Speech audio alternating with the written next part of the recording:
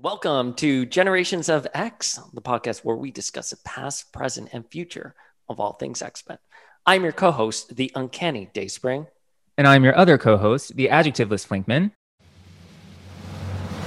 During the whole making of X-Men and the casting of X-Men, I was there in the production offices. Listen, I've had it with you. Can't you just be happy that she's back from the dead? No. The metaphor's still there, but also when you make things explicit, you have all this new room for story.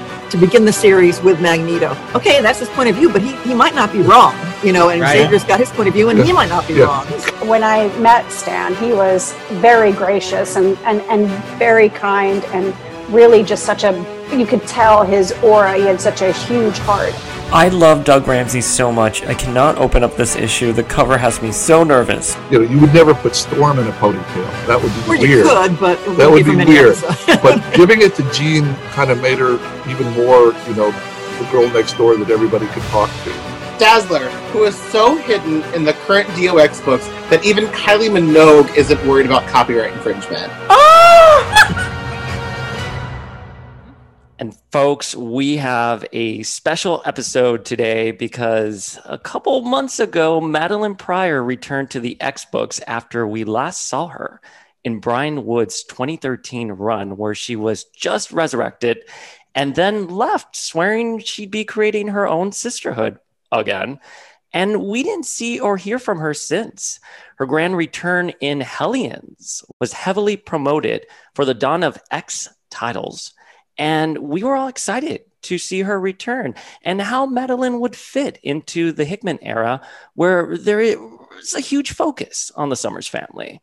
Well, it turned out to be a false start because Madeline was killed right off the bat, and she did not enter the resurrection protocols because she is a clone of Jean Grey.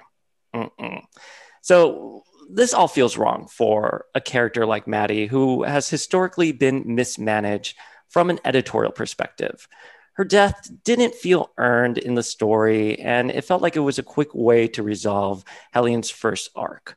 What's more, in the age of resurrection, her death shouldn't be permanent, but it's the only one that is. Even characters who died in Otherworld have entered the resurrection protocols, and those deaths were supposed to be permanent. It's insulting. Yeah, I mean, Madeline is definitely one of this podcast's top favorite characters in the X universe, and it absolutely is insulting. We are definitely insulted. I'm certainly insulted. And I mean, despite the fact that I'm the co-host of a comic book podcast that likes to pick things apart, usually all in good fun, it takes a lot for a comic book to actually upset me. And oh boy, did Maddie's death and most especially her subsequent dismissal of her very existence as an individual actually really, really upset both of us. So I think an airing of grievances and a celebration of who the character actually is totally warranted. So we didn't want to be the only fans discussing this. We've assembled the Maddie Stan community for this very special episode of Justice for Maddie. Guests, do you want to introduce yourselves? I'm Regina. I am the co-host of the House of X podcast. I'm a huge Maddie fan. I've been a fan of Maddie since I was 8 years old, and I'm really, really excited to be here today. My name is Mike Brower. I am someone that you have never heard of before until today. So, Air Force guy here, and I've always loved Madeline Pryor. She, to me, is just one of my top 5 characters, and I am just so honored to be here to talk about her. So thank you for having me. And then, of course, the final member of our Justice for Maddie panel, you might recognize from our recent WandaVision special, or you might not, because she's got totally new hair today. It's the fabulous Demanda Martini. Hi, everyone. You also have no idea who I am. So I'm Demanda Martini. I'm a cosplayer, drag performer, theater artist in the DC area. I am the hostess of the Eleanor's New Deal Cabaret, and former Captain Green Lantern of LGBTHQ, and the co-founder of Con Queens, which is a little organization where we help promote drag artists who love cosplay. Yes. Wait, Regina, can you give your podcast tagline? because I love it. And we recorded an episode where I made you repeat it like 500 times, but my laptop malfunctioned, as did with Demanda. And I was going to say, be careful, Mike. We've got there's a history of laptop issues when we get these two together. So Regina, please, for us. All right, I would be more than happy to. So this is how I usually say it. Where we're just a fanboy and a fangirl fanning around talking about the latest issues about our favorite merry band of mutants. Yes! Yes. Fanning around. Oh my God. And listeners, she brought it out.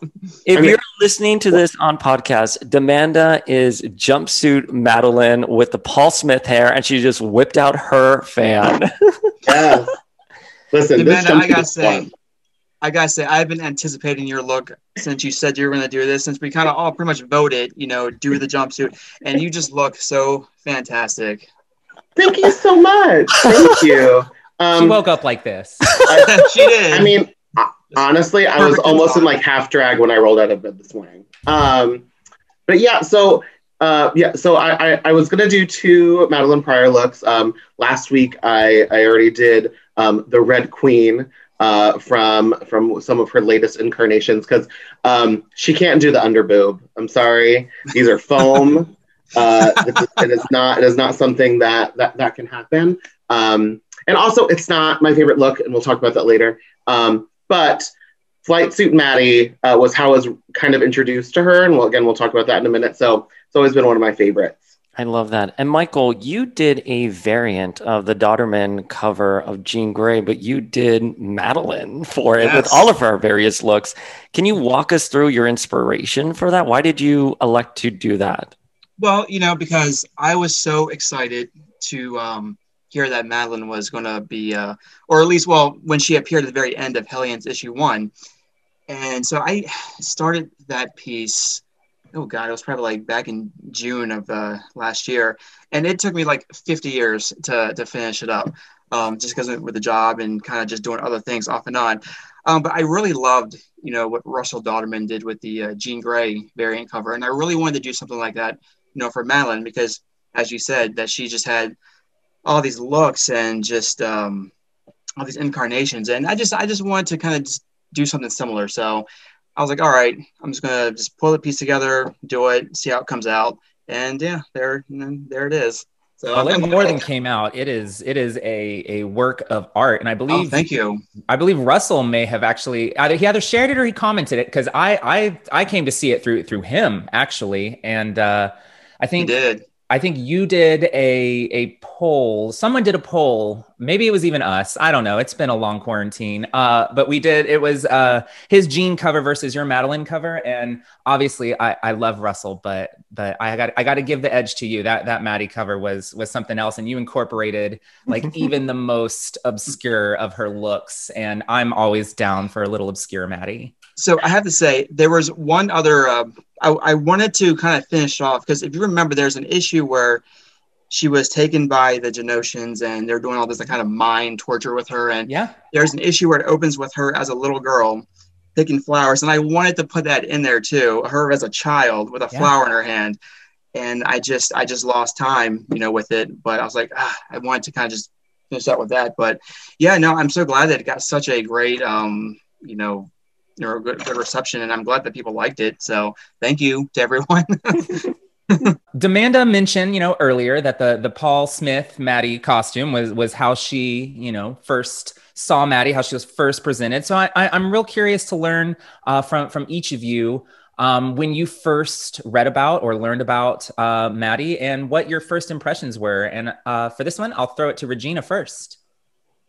Well, my dad was a huge X-Men fan when I was pretty small, and he had a box of comic books that I wasn't allowed to look through. So, of course, I looked through them. Of course. And one of the top comics was the Inferno cover where she's got Baby Cable and she's holding him, over her head. And I was just fascinated by that concept, because I had always, even when I was a little girl, I wanted to be a mom, and I loved my mom. My mom gave a lot to our family.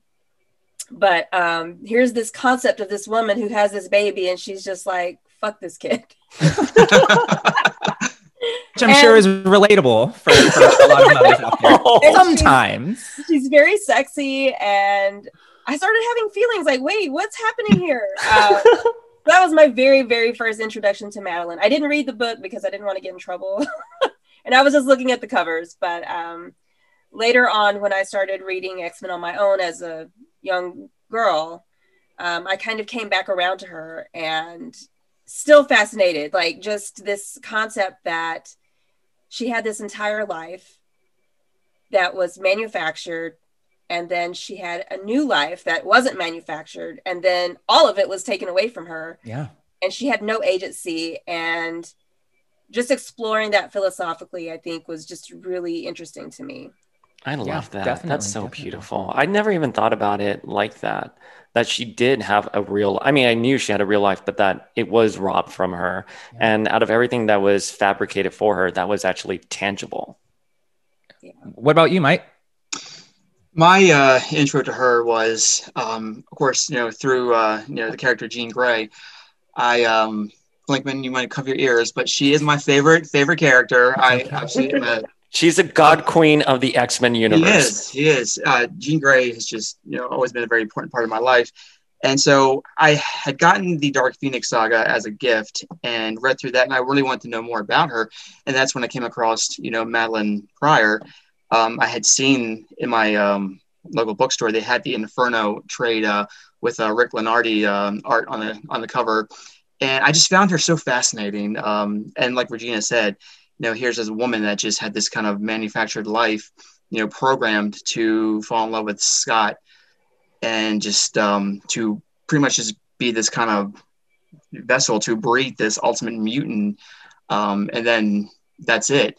And she was a woman that I just felt such sympathy for, that, you have this life and then it gets ripped from you, and just everything, like, it's just such a Jenga effect. Everything just falls right apart. But at the same time, like I said, she was just so fascinating, and I just really just fell in love with her character, and someone that I just really, really just wanted to have a happy end. I mean, she just deserves it so much to kind of just get off this, trope of just absolute hate and vengeance, and so yeah. Yeah, tell that to Zeb Wells. Oh, I know. We've tried telling it to Zeb Wells. He won't get back to us. Remember, he's now blocked and reported you. We tweeted at him, and he was here like, "Do you think it was fun to do that to her?" And I was like, "Hey, why don't you come on our podcast?" Well, I did as well. I put out there on Twitter too. I had the image of her at the end of Hellions 1. And I just said something like, hey, justice for Maddie. Come on now. Really? Really? Yeah. Well, what about you, Miss Paul Smith, 2021? So an early story that I read, and I kind of talked about it, the last time I was on here, was Fall of the Mutants. And she really didn't do a lot in that story. Like, she was there, but like, she really didn't get to do a lot. She does give like a really good impassioned speech to, I think it's the cameraman character who's kind of like following the X-Men around, where she's really like, yeah, I'm just a human, wink. But she's like, she's like, I'm just a human too. But this is about us fighting for people who don't have a voice. And I think she even says that she's paraphrasing Dr. Martin Luther King Jr. So it's kind of like, oh, she's like the voice right here. But like, I mostly knew her because their character is Dazzler. And when Spiral puts the Destiny mask through her face, which, by the way, I didn't get to say it last time, but when I did like my very first cosplay of Dazzler, I did make a Destiny mask with it. It's pretty fucking sweet. But anyway, so then Maddie becomes her eyes for her and like helps walk Dazzler around, even though Psylocke is right there and can just like do that. But, come on, Betsy. Whatever. So like, to me, when I was first introduced to her, because I didn't know like kind of any of like her backstory yet, and I'm talking like canonically in like the timeline of like when things were revealed, didn't know anything about her. So I was like, oh, she's probably just another one of like their human friends, like Moira or Stevie Hunter or like one of these other people. So I was like, oh, I don't really know her. But then it wasn't until later, and again, we've talked about this, like collecting the trading cards, I got the Inferno card, and I was like, wait, why is she still mad? Like what? like what is this? So, but like Maddie to me is such like the true definition of a tragic character. I mean, she was literally made for the sole purpose of having a baby. Like that was literally all she had. So like she had that like in the back of her mind being like, need to find man, need to have baby. And after that, she is so desperate to prove that she is more than that. She is more than just a walking uterus. And for her, it's like the trauma of being left by Scott, because literally he got a phone call saying Jean Grey's alive, and he's like, deuces. And so like being left by Scott, literally being attacked by the Marauders and almost killed, and her baby being stolen, and she is just like trying to make choices on how to like best survive and navigate this thing. And when she sees Scott and Jean, like that's another image that's kind of like emblazoned in my mind, is when she's like on the computer monitors, because that was like her job. When they went to the Outback, was to like monitor the computers. And when she sees Scott and Jean on the thing, like she gets pissed. And I'm just like, girl, same. Because also I don't think up until that point that she'd really ever seen Jean. I think she'd seen like some pictures that Scott had in like their house or whatever, which is also fucked up. But like she's like, oh, that's my husband, and that bitch is me. Oh shit, no, that's not me. That's that other whore. And just like it's super fucking pissed. And it's just like at that point, yeah, I'd want the whole world to burn too. Like, you know what I mean? Yeah, and I think it's worth noting that when Chris Claremont originally introduced Madeleine, she wasn't supposed to be a Jean bot. It was supposed to be reminiscent of that Hitchcockian idea that your dead lover has someone else looks like your dead lover, but they're very much their own person. And somewhere along the way, editorial was like, no, we're going to make her a Jean clone. Because they brought back Jean and they like literally had Scott ditch, and in order to make Scott not be a giant fucking asshole and just like kind of an asshole. Yeah. They needed to make Maddie bad in order to then make it fine that he left her. Let's ask about her death in Hellions recently, and how did you all feel about that? And I'm going to kick it off to you, Regina. Well, disappointment is not the best word, because I was mad. I was just like, okay, first of all, she's not even killed in like a heroic way. She's killed by a bullet. And regardless of my feelings for Grey Crow now, that's just not how it should have gone. And I don't know what, and I'm not knocking Zeb Wells, because I know that sometimes writers are constrained by what editorial wants and what Marvel at large wants. But damn, you couldn't give her something different than that. You know, I mean, her zombies could have turned on her. There's like 100 ways you could have done this. And to get taken out like that and so fast. And I don't know. I was upset. I was disappointed. I was just like, you know, what was the point of hyping all this up if she's just going to be gone again 2 minutes later? Exactly. That's exactly how we feel. Yeah. Right. But I did find, you know, her parting words to be just so tragic. Just like, God damn it.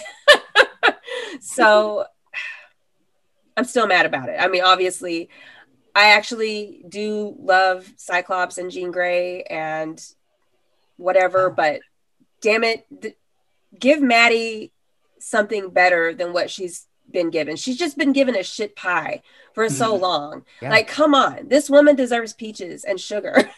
Literally her whole existence. Yes. Literally her whole existence. Yes. Michael, how did you feel about her death in Hellions? Oh my God. I was just so pissed off. I mean, seriously. I mean, okay, so like we read, you know, that sinister secret about the redheaded pretender and holding secrets, and wouldn't everybody be surprised that, you know, she wasn't really dead, you know, whatnot. And I think what really just angered me the most is, you know, she was brought back in 2013 during Brian Wood's, run. And she goes away. Link has a lot to say about that. I mean, we'll get to it. Yeah, she says to Storm, I'm going to form my own sisterhood. Watch your back.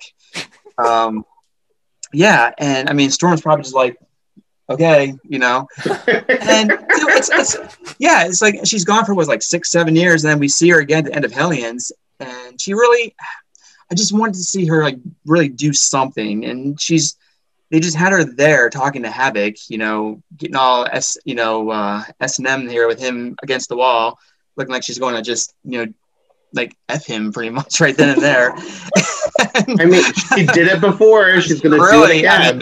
I got you chained, honey. Let's go. But but like Regina said, the way she went out was just like that. And it pisses me off because really, Rooney had really 3 issues of her. And then that was it. And it makes me mad too, how the whole resurrection issue, how they just kind of just denying it to her because she's a clone. She's still a human being. She's a woman. You know? I have so much to say about that. Like, come on, she gave birth to your child, Scott. Advocate for her. Yeah. And I hate that you know, the Quiet Council. And get angry. I am. I am so pissed to do that right now because and I like to think that not everybody at the Quiet Council voted no. I like to think that Jean Grey at least said, hey, you know, because she fought so hard to save her before. Sure. You know, she did. You know, during the end of Inferno, she's like desperate, Maddie, please live. And Maddie's like, no, not in the same world as you. So I'd like to at least think that she advocated for her. But it's like, come on. And I just want her to come back and just be taken away from that. You know, I'm mad, you know, and give her just something good. Put her on the team. Let her be their, you know, resident telepath, and just give her something different. I mean, just evil trope is just, to me, it's just tired. Like it's 2021. Women are more than just vengeance now when it comes to X's. Yep. Let's just move on.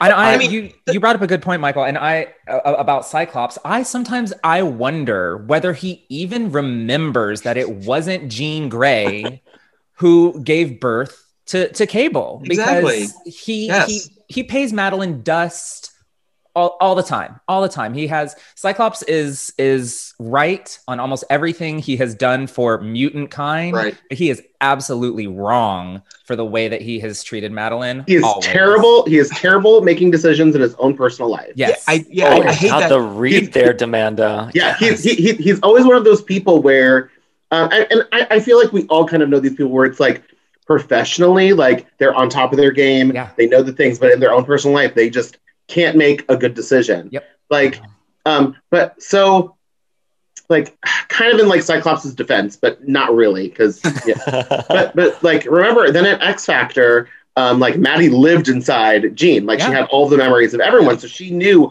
all of that time that she spent with Scott, and so to him he's like, oh, well, it is just Jean now, because Scott is, again, a very type A, compartmentalized, checklist person. So he's like, this is done, check. She has those memories. She gave birth. And then we got sent to the future and raised the kid. So it's our kid. Done. And end of list. I mean, he pretty much literally gave Madeline the equivalent of leaving the Post-it note on her laptop and being like, bye. Like, he literally, such an asshole. So, I think that's the first X-Men Sex and the City reference we've made on this podcast. I'm sorry. Don't hate me. So he's such a burger. Cyclops would be a burger. He would be. He is. He is totally. So I was really hoping for more of a redemption arc, because that's what that title seems to be offering for all of these other characters, like something new for them. Although I still don't understand why Empath is blonde, even though he's like from South America. But right.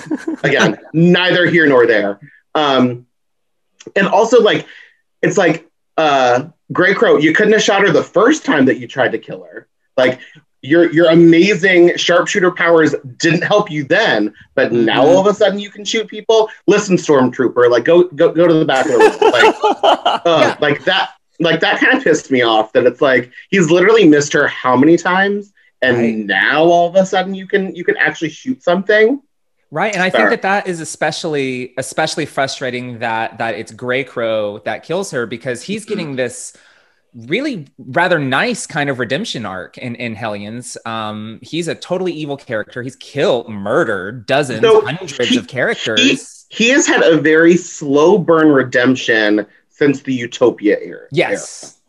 A very slow burn redemption, and it's nice. Like, I kind of like that. And again, that's kind of what Hellion seems to be like, taking these characters that have, not been the best, but have like kind of the potential to be better, except for Empath. Oh, he's a prick. He's such a prick. But they play him when you read the book. They play him like totally as a straight up asshole. They play him so well, which is great because they should. So, I mean, and we can kind of talk about it later. I'm still not convinced that the Maddie that we've been seeing throughout all of this time has been Maddie. Okay. Like all of these other. Like the one, like the sisterhood one, like all of that. Which version? Exactly. Right. I'm kind of unconvinced. So it's been questioned several times on panel, like her death. Like there have been in other books that have been going on. Yes, I've read them. But like other characters have totally been like, so wait, how come she's not getting resurrected? Like we don't understand. No. So I still think that there's hope for her actual return because there seems to be like these other characters that are getting things. But like, I am not a Honey Badger fan. I'm really not. like as I said recently in one of the House of X posts, no more Wolverines. I literally don't need a single Wolverine more. Like absolutely not. I don't need any more. But she is super cute, so I get it. I mean, I also don't like Jubilee. So, whatever. Well, and I think you're referring to the fact that in New Mutants, the relaunch with Vita, they mention that the reason why Madeline wasn't resurrected wasn't necessarily because she was a clone, was because she did bad things, which I... But then Honey Badger's like, so are we not resurrecting clones? And it's just like, oh, sweet baby. Like, sweet Pepe. It's just like, oh, so cute. Because also I'm just like, I don't know, the Stepford Cuckoos seem to be cool. We got all 5 of them back. My God. Yeah, well, that's exactly it. What I'm inferring from everyone here right now is that we all expected a lot more from Hellions. Yes. Yep. And all the hints that we were getting about the great redheaded pretender that was not Wanda. And that was so clearly Madeline. And then she comes back in Hellions and then is absolutely forgotten about once more. So I wanted to pose a question to all of us, and Flink and I will kick it off because we feel really strongly about this. Why does a Justice for Maddie conversation even have to happen? And for me, and Flink and I have kind of talked about this and we agree on it, Madeline, there are characters like Madeline that are put in the fridge to give rise to the male hero. Yep. And female characters, Regina, as you said, are more than just vengeance. And yet we're still in 2021 seeing them pitted against each other, marginalized, wronged, and dismissed as evil, crazy, without giving any context for her actions, all while being fetishized. And characters like Maddie are more than these kind of cliches and worthy of panel times that we feel doesn't need the male gaze. And it infuriates me in particular when you see writers or even fans pitting Maddie or Jean against each other, because these women are a victim of Sinister's genetic fetish. Yeah. They shouldn't be arguing over the affections of Cyclops. Look, I love me Cyclops. I love me a Boy Scout. However, these women have far more rich stories. And Regina, I'm going to pose a question to you of why do you think we need to have it? Because you said something so interesting at the beginning of this episode, which is there was so much philosophy behind Madeline. And I agree. When you look at Madeline, what makes her interesting, I think why all of us pulled that thread with Maddie was because of the ideology behind what happens if you're a clone? What if that life you created for yourself is stripped away? So I'm curious, why do you think we need a Justice for Maddie conversation? Well, one of the things that has really struck me over the years is that before Maddie was seduced, because that's exactly what happened, she was not given agency when she became the Goblin Queen. Yep. She was given this dream that, you know, this is something that you should be doing. And she was enticed into it. She didn't know that she was actually making that actual choice. It was just a dream. It was just a, you know, something that was going on that didn't amount to anything. Well, if you're having a dream, I mean, I have very, very vivid dreams, and I don't do any of those things in real life. But, you know, in my dream world, I'm just doing whatever I want. I don't have any consequences. So she was enticed into this goblin force, not even being aware that there was going to be those types of consequences, that she was going to be used by the goblin force to be turned against her friends, to be turned against her baby. And up until that point, she had been a good mother. She was the one that was still looking for Cable. Nobody else is looking for baby Cable. She's the only one that's like, my baby is fucking missing. Somebody please help me. Yeah. And the X-Men had been, I mean, truly, like, probably one of the most moments of disappointment that I have is with Storm, because, like, Storm, you took Maddie in as a friend, and she gets taken over and corrupted by the Goblin Force, and then you're just kind of like, like, what the hell? She helped you guys. She was your tech support. She was her own fully formed person, and you just kind of just like, okay, she's, you know, when Jean Grey turned into Dark Phoenix, what did you do? You fought for her. Yep. Mm-hmm. Yeah. But you didn't do that for Maddie. Why? I mean, preach. And I want to see Jean Grey. I want to see Jean Grey to help reset a password for the X-Men. Like, come on. But yes, so again, you know, and then she died and she came back, and she's kind of been back and forth and still with this spirit of vengeance, which is not unjustified as far as her feelings about the X-Men. Like, you know, even now we've got this new Krakoan age. Apocalypse has murdered how many mutants? Not people, mutants. Mm-hmm. Sinister himself has just done just the most horrible shit. And they're given a seat on the Quiet Council. This woman wasn't even invited to the party. She's like the bad fairy from Sleeping Beauty. Mm-hmm. There's a justification for her being pissed off because she should have been invited and she wasn't. So yes, I'm going to be pissed off. I'm going to have my little magical spells. I'm going to be making these zombies and I'm going to send them after your ass because what the fuck, you guys? Okay, I'm sorry. No, it's great. Yes. I'm speechless. I mean, get it. I just want to let everybody listening or watching know right now that we are recording this on Sunday morning, and Regina, you just took us to church. Yes. Demanda, why do you think we need a justice for Maddie? Okay, so to kind of like track back a little bit, like I wasn't necessarily like upset by her death because it's like, no one's dead. How many times has she died? Like I'm like, you know what? It's gonna happen again, like later, like whatever. But it's the fact that there was an off-panel discussion about her. Yep. Totally off-panel about resurrecting her, and it included some of the worst people ever. Like again, we're talking about Apocalypse, Mr. Sinister, Mystique. Like these are some of the worst people ever. And she gets denied because she is a clone. So number one, how many times has Xavier moved into a new body? Yeah. How many times? And this is before Krakoa. This is like Brood Saga. Yep. Like, I mean, there's a debate to be had that they're all clones now. Yeah. Exactly. And also Magneto. How many times has he been like de-aged, re-aged, whatever? Like, I mean, there's no way some 90-year-old man is that hot still. Like, that's daddy. In that white costume. Yeah, girl. And I'm still not even sure whether or not Apocalypse and Sinister really count as mutants anymore because of all of the genetic manipulation that they've had through the Celestials and all of that stuff. I mean, and honestly, was Sinister ever a mutant to begin with, or was he just a product of DNA manipulation? So it's like, ma'am, with your big flowy cape and all your fun reads in the Quiet Council, I don't think you can sit with us. Yeah, I don't think you can sit with us.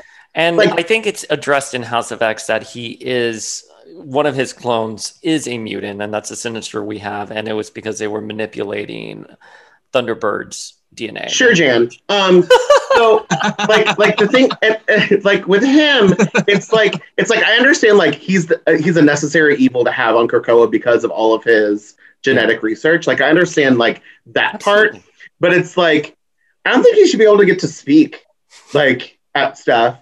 And again, it just all seems to spare Jean and Scott's feelings. Yep. And no, let them fucking sit in it and deal with it. Yeah. Like it is a conversation that needs to be had with everyone. They all need to sit down in that fucking Summers compound on the moon and just talk it out. Like, let's talk about the genocide that little brother Vulcan did. Let's talk about the genocide that Jean fucking did. Let's talk about all the people that Cable's killed, that Rachel's killed. Let's sit down and talk about it and realize that we're all fucking terrible. We're literally one of the worst families in X-Men history. We're all terrible.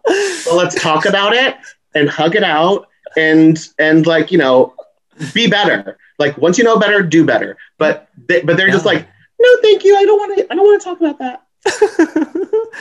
Michael, why do you think we need a justice for Maddie conversation? Well, and Regina, you took the words, right in my mouth, because and I completely agree when you said, about the X-Men not, fighting to save her, and how they did with Jean Grey, when she was fighting the Dark Phoenix within herself. And it just, to me, it's so hypocritical. This, like you said, this is their friend. This is a woman that aided them when they needed her, and they just pretty much left her hanging. Like, okay, she's evil, we got to kill her. But it's funny because then I think it's after the whole Inferno when Storm says something like, "Oh, Maddie was just another victim." No shit, she was. Why didn't you try to, help? Why didn't you try to save her? I mean, why do you now acknowledge that she was just another victim, and not try to do everything in your power to pretty much just calm her down? Because editorial told her not to. Yeah, it's just ridiculous. But I think we need a justice for Madelyne, because she's just a woman that was just given such a bad deal at life from the get-go. I mean, she really was. She really had everything against her, and she didn't even know it. And I think it was very heartbreaking about that. Here she thinks she was born into the world. She grows into this woman, a charter pilot. She meets and here she meets Scott Summers, Cyclops. She falls in love with him. And I got to give Madelyne some credit here, because let me tell you this: if I was seeing someone and they said, "Oh, by the way, here's a picture of my ex who just died," and I see this and I'm looking right at them, looking at the photo, and think, "Oh, this person looks exactly like me," I'd be like, "Well, here you go. Have a great life. I'm out." Peace out. Your type is a little too specific, sir. I am not doing this. I can see right through this. I know where this is going to go. But she stuck it out. Yeah. And look, she had something that I love Jean, but Jean has never bore a child, and Madelyne gave birth to a son, and she had that just taken away, and just really just got dicked over so bad. And I think she's important to just be remembered, and that she is more than what she has been portrayed. Yeah. Yes. So to piggyback on that, people really love to forget that Madelyne was a whole character before Inferno. Yes. Yeah. She was. When Scott is like, "But wait, are you really Jean?" and she just fully clocks him in the face. I loved it. I loved it. Fuck yeah. And she's like, "No, weirdo. What the fuck is wrong with you?" And I get, people seem to forget that, she was, this perfect friend. Yes, sure, Kitty, I'm going to take care of your dragon while you go out on missions. This is totally normal. But, she was, there and around and, was a part of all of this stuff. People forget all of that stuff that happened before and just focus right on the thing. And the thing is, again, it was kind of an editorial mandate that they needed to get rid of Madelyne to make Jean really a thing again. So it's I understand why then the characters just all of a sudden are like, "Oh well, fuck Maddie." But yeah, this was their friend, and it's like they all of a sudden were like, "Oh well, she was a clone by Mr. Sinister, so that's why she went evil." And everyone's like, "Yep, that tracks. That sounds good. I'm gonna no longer think about that and just move on with my life." Yeah. But here's my thing with it. And my first exposure to Maddie was Fall of the Mutants, and her grandiose speech, that Cyclops sees and actually maybe feels shame about what he's done for the first and only time ever, maybe. He's ever known shame. Never. but my thing is they needed 9 souls to complete the spell to defeat oh my God, what? The adversary. The adversary. What's his name? I almost called him the pretender. No, but they needed 9 souls to do that. And Maddie, again. Maddie sacrificed. herself for that. And the spell worked. So clearly she has some sort of soul.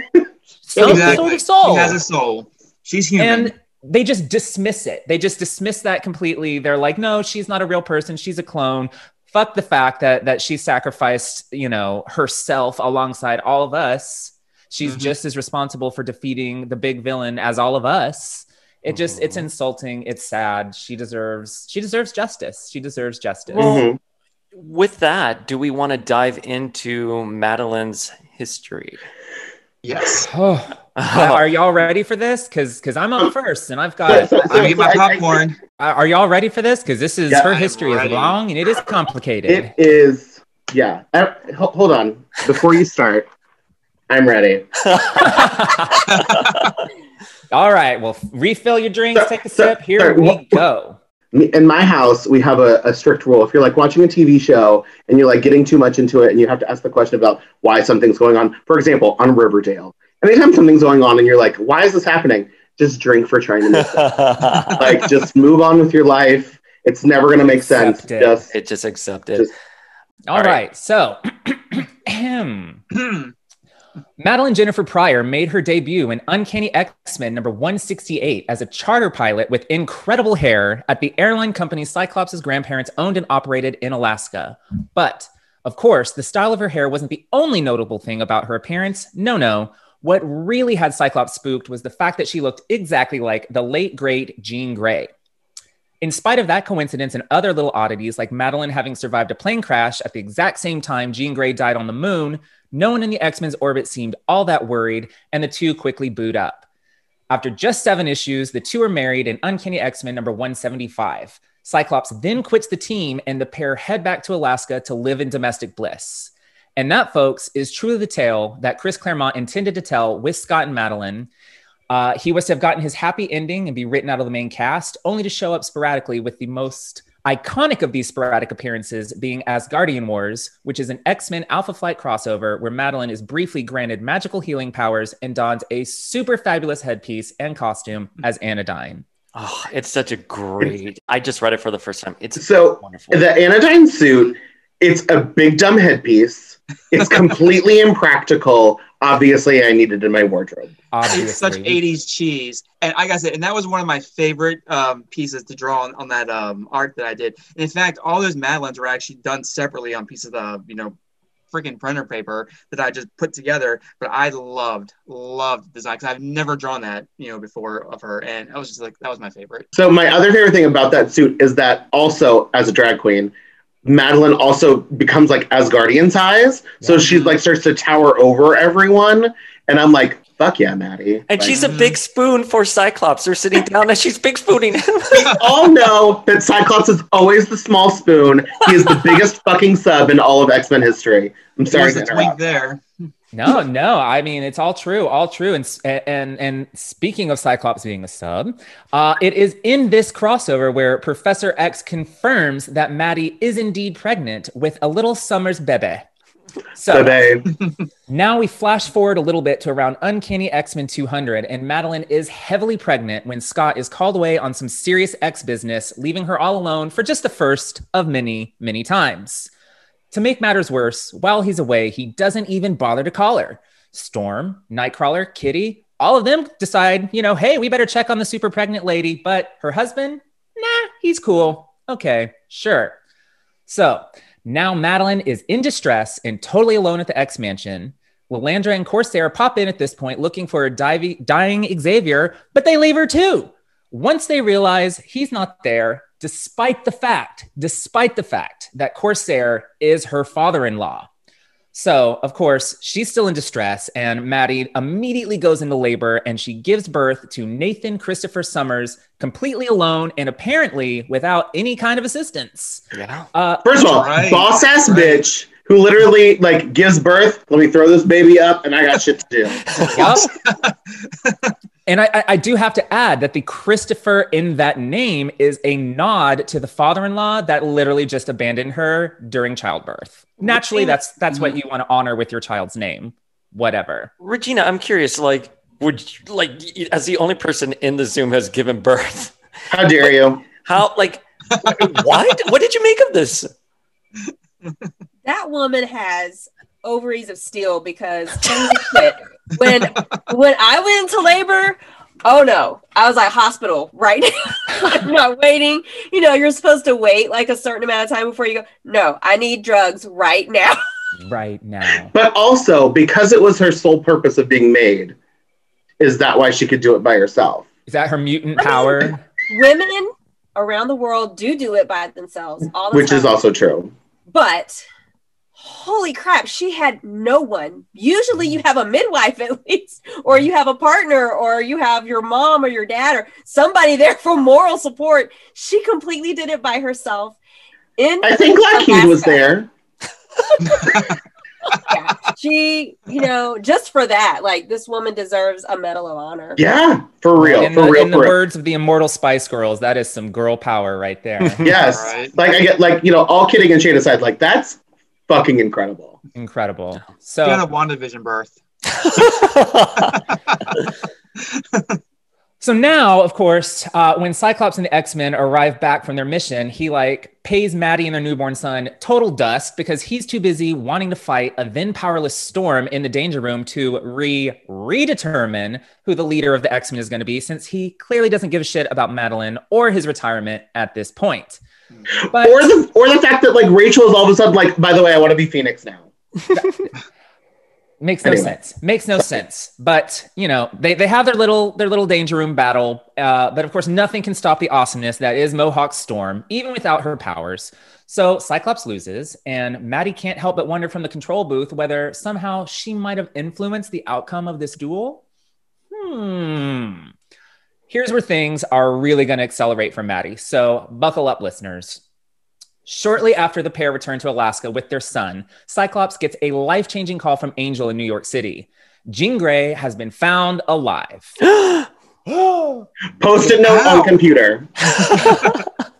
Exactly. With absolutely no explanation, Cyclops again abandons Madeline and their son to go be with Jean and establish X Factor with the other original X-Men. What a dick. So once again, we have Madeline all alone, and this time it looks like it's going to stick since she told him, don't bother coming back if you leave. He left, so now she's just trying to provide for her baby. She goes back to being a charter pilot when she is attacked out of nowhere by the Marauders, who take off with baby Nate and leave poor Maddie for dead. Maddie, of course, survives the attack and wakes up months later in a hospital as a Jane Doe patient, with no one able to find any record that Madeline Pryor ever existed, let alone had a son. Shook AF, she calls the X-Men, who show up just in time to save her from another attack by the Marauders, who, presumably, were surprised to learn that they hadn't killed her.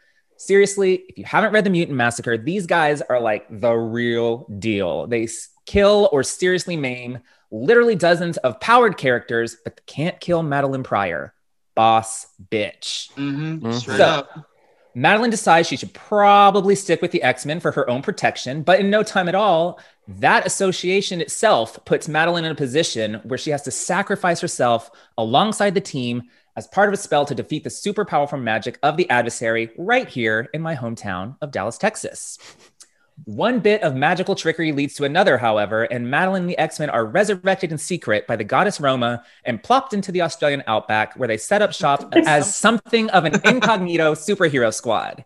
This is literally my all-time favorite era of X-Men comics, thanks to new ideas and a new status quo from Claremont and gorgeous, gorgeous era-defining artwork from Mark Silvestri. Woo! So if you haven't read this, seriously, go seek it out, read the entire thing. But for Madeline specifically, during this time, she gets super close with Havoc, who of course is her husband's brother, who has so kindly vowed to defend her in his absence, which is the right thing to do.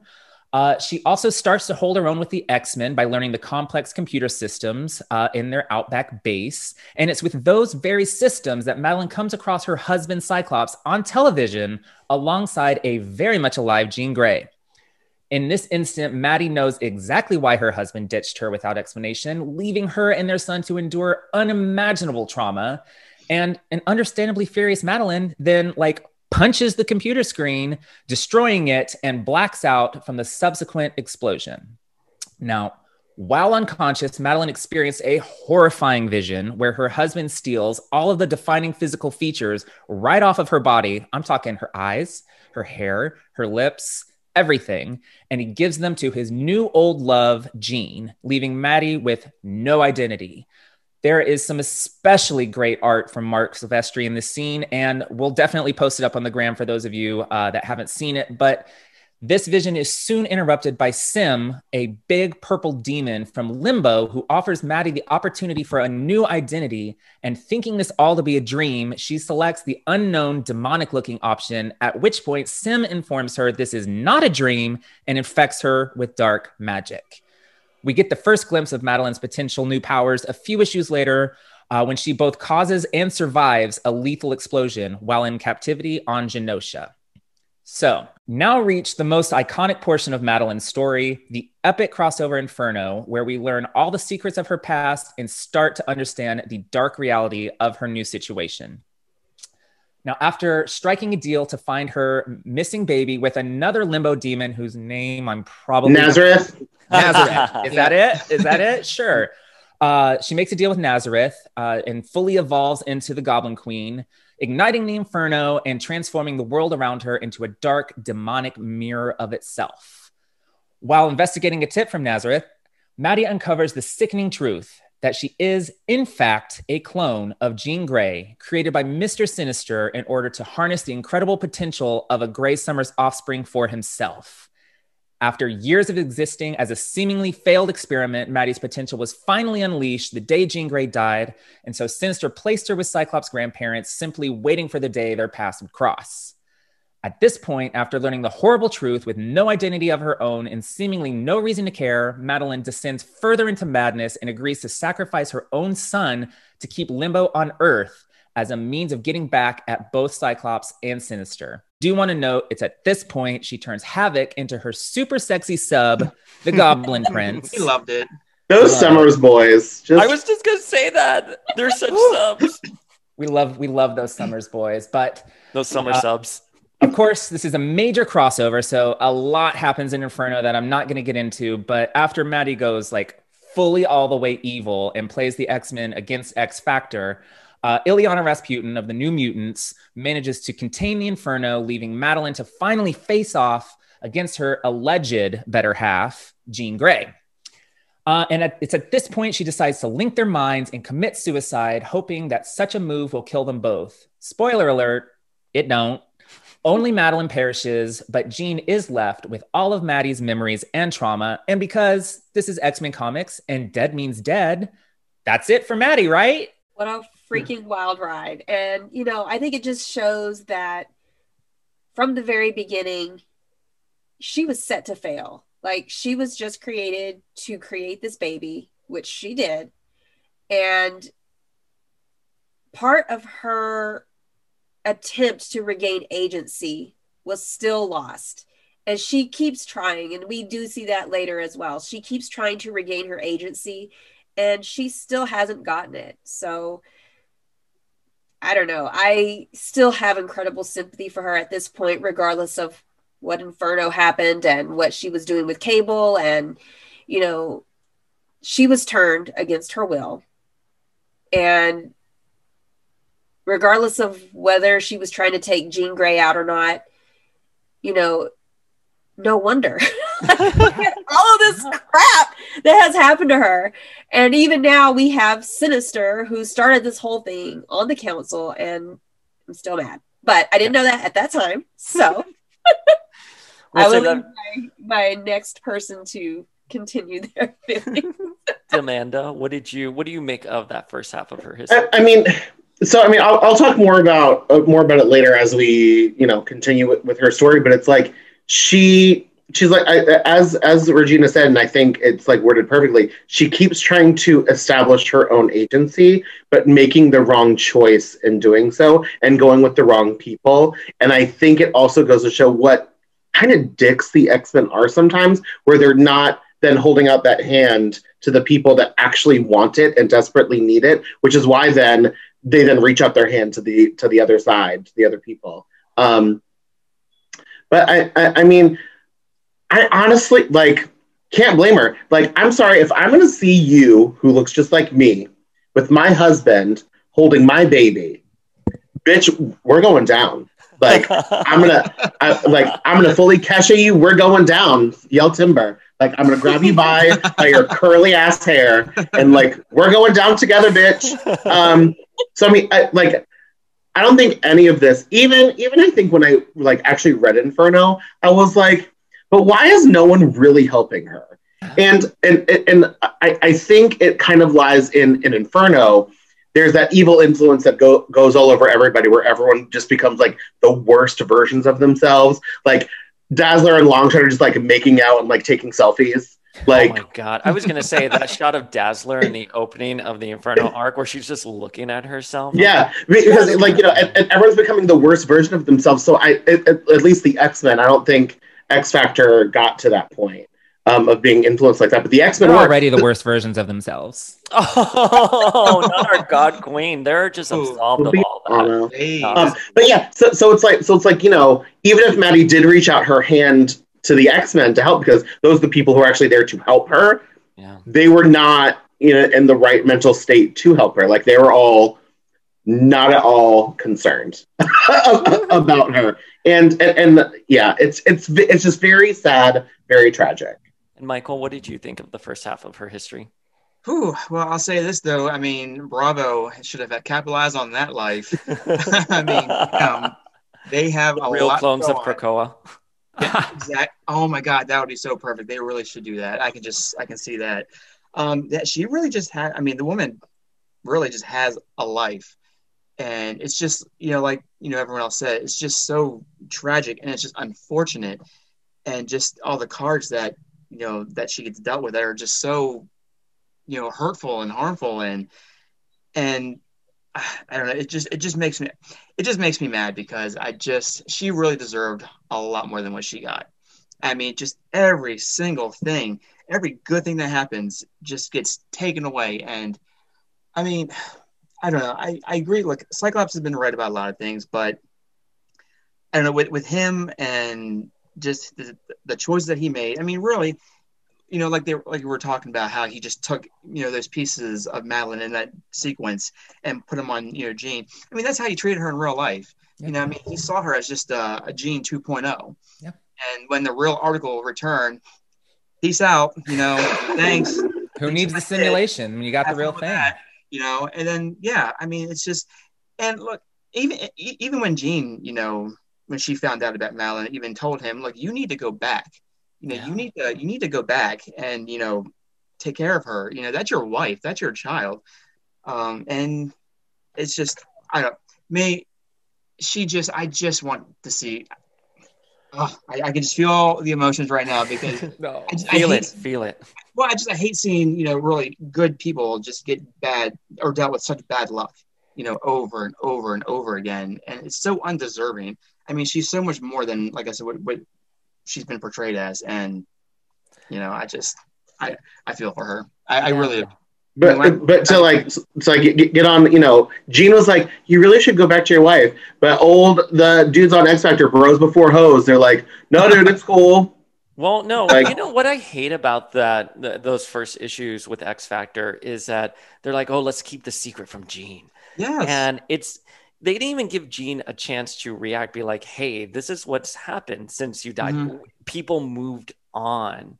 And when thinking about Madeline, I reread a lot of her, you know, the 80s issues with her. I was shocked at how much she was never historically divorced from Jean. From the second we see her all the way to Mastermind, the question of, is she Jean reincarnated? Oh, she had a plane crash at the exact moment that Jean died on the moon, which was 11 a.m. in September. And it's almost like at the time that wasn't supposed to be, you know, she wasn't supposed to be a clone of Jean. And yet editorially, she's a reaction to Jean. Yeah, she's like a red herring. And the reason why I loved Asgardian War so much is because Madeline was her own character, her own story, her own powers, her own mistakes, and she really shined. But then after that, that's it. Again, she continues to be a reaction to Jean and the Jean drama. And Mike and I are on the same page here.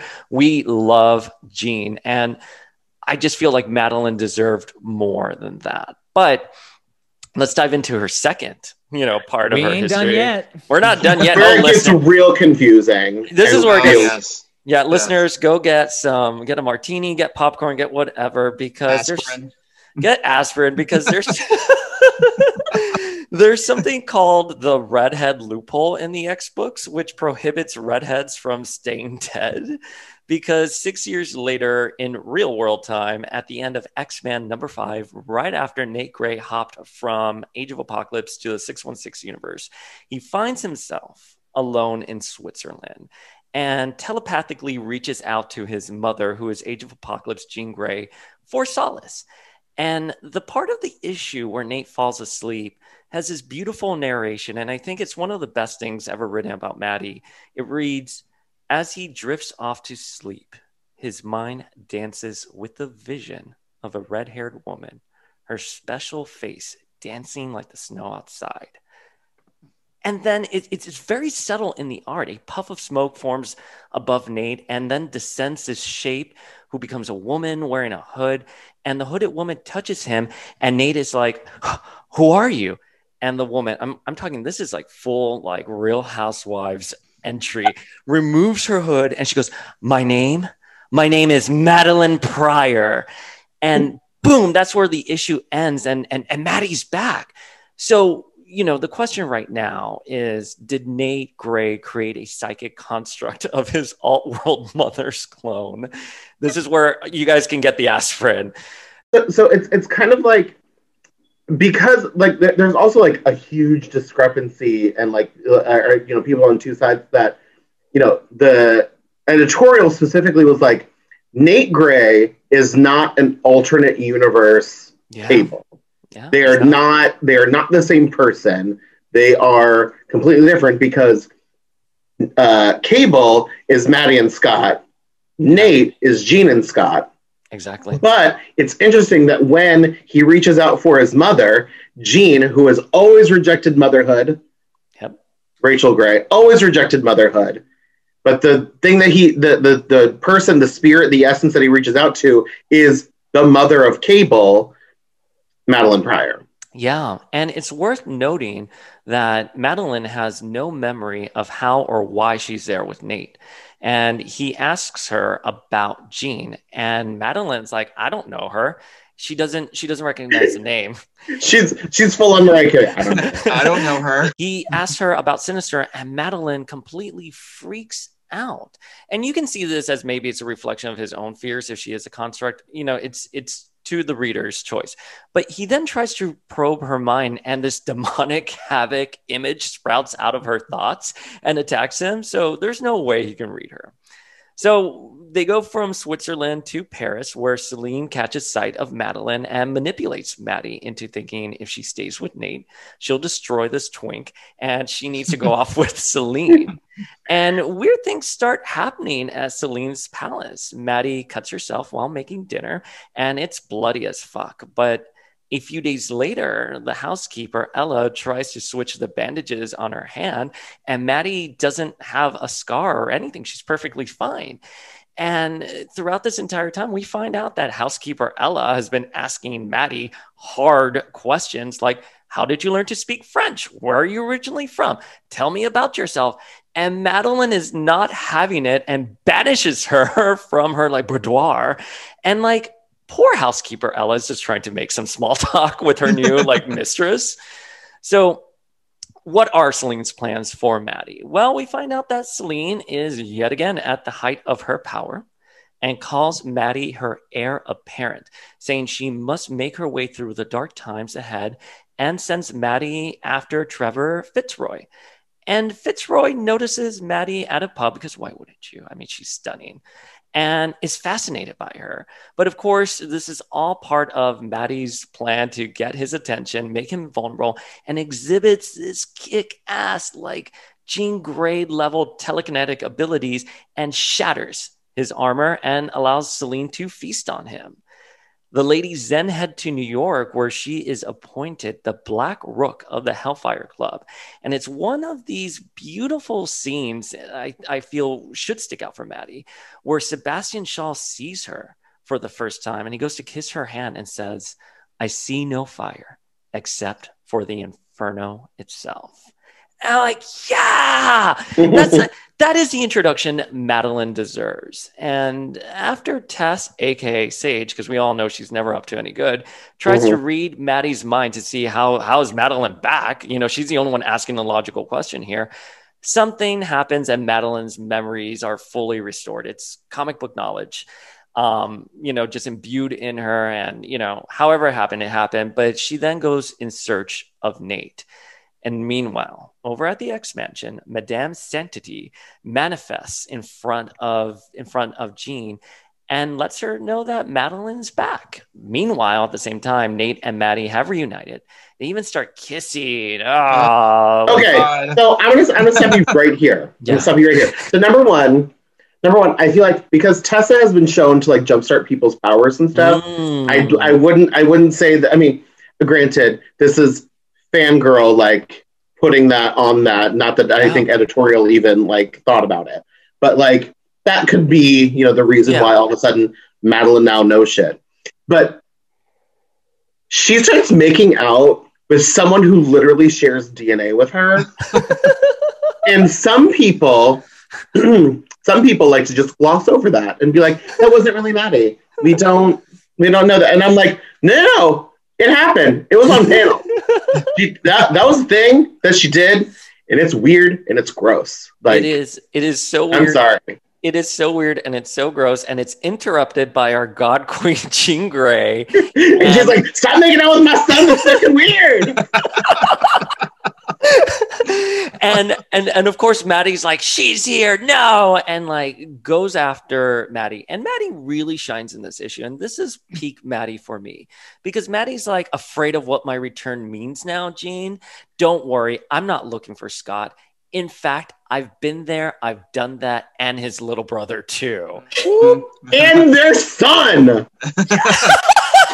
Like, don't forget it. Like, that's weird. And like the thing is that another reason, again, you might get into this, so I'm sorry if I'm like kind of jumping ahead, but then she totally goes after Threnody, who is Nate's like kind of girlfriend or whatever, and like kills her, and she's like, "Bye, bitch, I don't need you fucking up whatever plans I got." And it's like girl, that's like, girl, you just got your son's first. You may your son, but he's like kind of like your like nephew, like like, you know what I mean? Like, you're still related. Like, it's a lot. It's a lot. And like the fact that made it through editorial and is like a thing that happened on panel is such a weird left field. Like, why? Like, what was her motivation for doing that? Exactly. Because even Nate kind of understands that she may not be like my mother, but is still like in like the family. He literally could have also he could have walked up to Rachel and been like, "Yeah, so we're not really brother and sister, but like, let's make out." Like,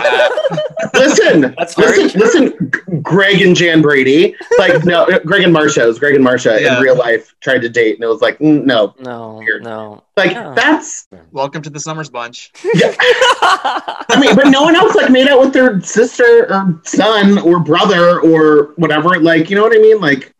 Yeah. Again, and I also feel like it's another way to make Maddie not cool, not stable, like good, because like she's like trying to corrupt her son in essence, and it's like gross. No, I mean, if she was trying to kill him, yes, because that tracks. But make out with him? No, thank you. Questionable. So the fight culminates with Nate straight up saying he subconsciously created Maddie and he can't undo her. So she escapes to the Hellfire Club in Hong Kong and gets into bed with Sebastian Shaw. Amanda, to your point about Jean rejecting motherhood, at the end of this issue, Jean and Nate have a moment, and Nate says that he was reaching for Jean, and that he wishes Jean had been his mother. And Jean thinks to herself, I wish I had been too. Boom. Yeah, she just hates Rachel. She just hates Rachel. That's right? It. And like that's the thing. Because like she likes her boys. She hates her daughter. So yes, it's like she helped raise Nate when he was still being called Christopher, by the way, or Charles. He's being called by Charles and Christopher intermittently. He didn't get called Nathan until much later. But like she's fully down for like, oh, Maddie just died. Yes, Cyclops, I will help raise this baby. and then like, oh, baby needs to be sent to the future. And so like, whatever. So then, cut to so then it's like all of a sudden Rachel shows up and Rachel's like, Mom, Dad, and she's like, fuck no, get the fuck away from me. I've never been your mother. I never want to be your mother. People keep trying. And the thing is, it's a little bit of like that, Maddie, like she's trying to like to, her own agency, but has all these memories and blah, blah, blah. So she's like, fuck you, Rachel.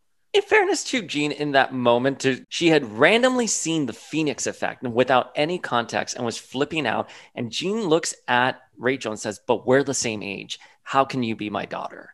And I feel for Jean in that It's called time travel, bitch. Don't act like it's new. She was in a cocoon at the bottom of the Jamaican Bay. So, come on, Jean is lying. So anyway, so then they get married and she's like, you know what, Rachel? You're not terrible. Let me put you in my hand-me-down dress. It's canon. The dress that she makes Rachel wear to their wedding is literally the same design of a dress that she wears in earlier issues by Jim Lee. Yeah. Here's my hand-me-down dress. Yeah. To come to my wedding. Thoughtful. And then she's like, okay, Scott, let's go to the future and raise our baby. Helps raise the baby, is totally like cool with it. And then when Scott dies, she's like, and then when Scott dies, she's like, oh, let's like hang out, me and Cable, like let's like make this bond or whatever. And then she's like, oh, Nate, like I wish I was your mother too, bitch. But Rachel and Jean have a moment in Cyclops and Phoenix where they mend everything and she takes on the name of Phoenix in honor of her daughter after Rachel asked her to do it. Yeah, after Rachel asked her to do it, and then she dies conveniently. And then when she comes back, she has the good sense to fucking die again. Okay. Well, you know what? Anyway, this episode has just been hijacked by Jean Grey. Madeline can't even get a Justice for Maddie episode. So wait. So it's my crazy Jean stan in me that like just starts. It turns on. I'm so sorry. Totally get it. Okay, thank you, Michael. I have to throw it in there. Just recently, in the last 2 years, Rachel said something to Jean and called her mom, and Jean said, "I'm not your mom." And I was like, bitch, what the so it was yeah, but shade. Like it's so frustrating that it's like inconsistent that Gina's like, yeah, sure, I've got like these kids, but then is also like, I'm not your mother. Like she wants it both ways. I have to defend Jean here in this moment because that was all Mark Guggenheim fucking up, that story because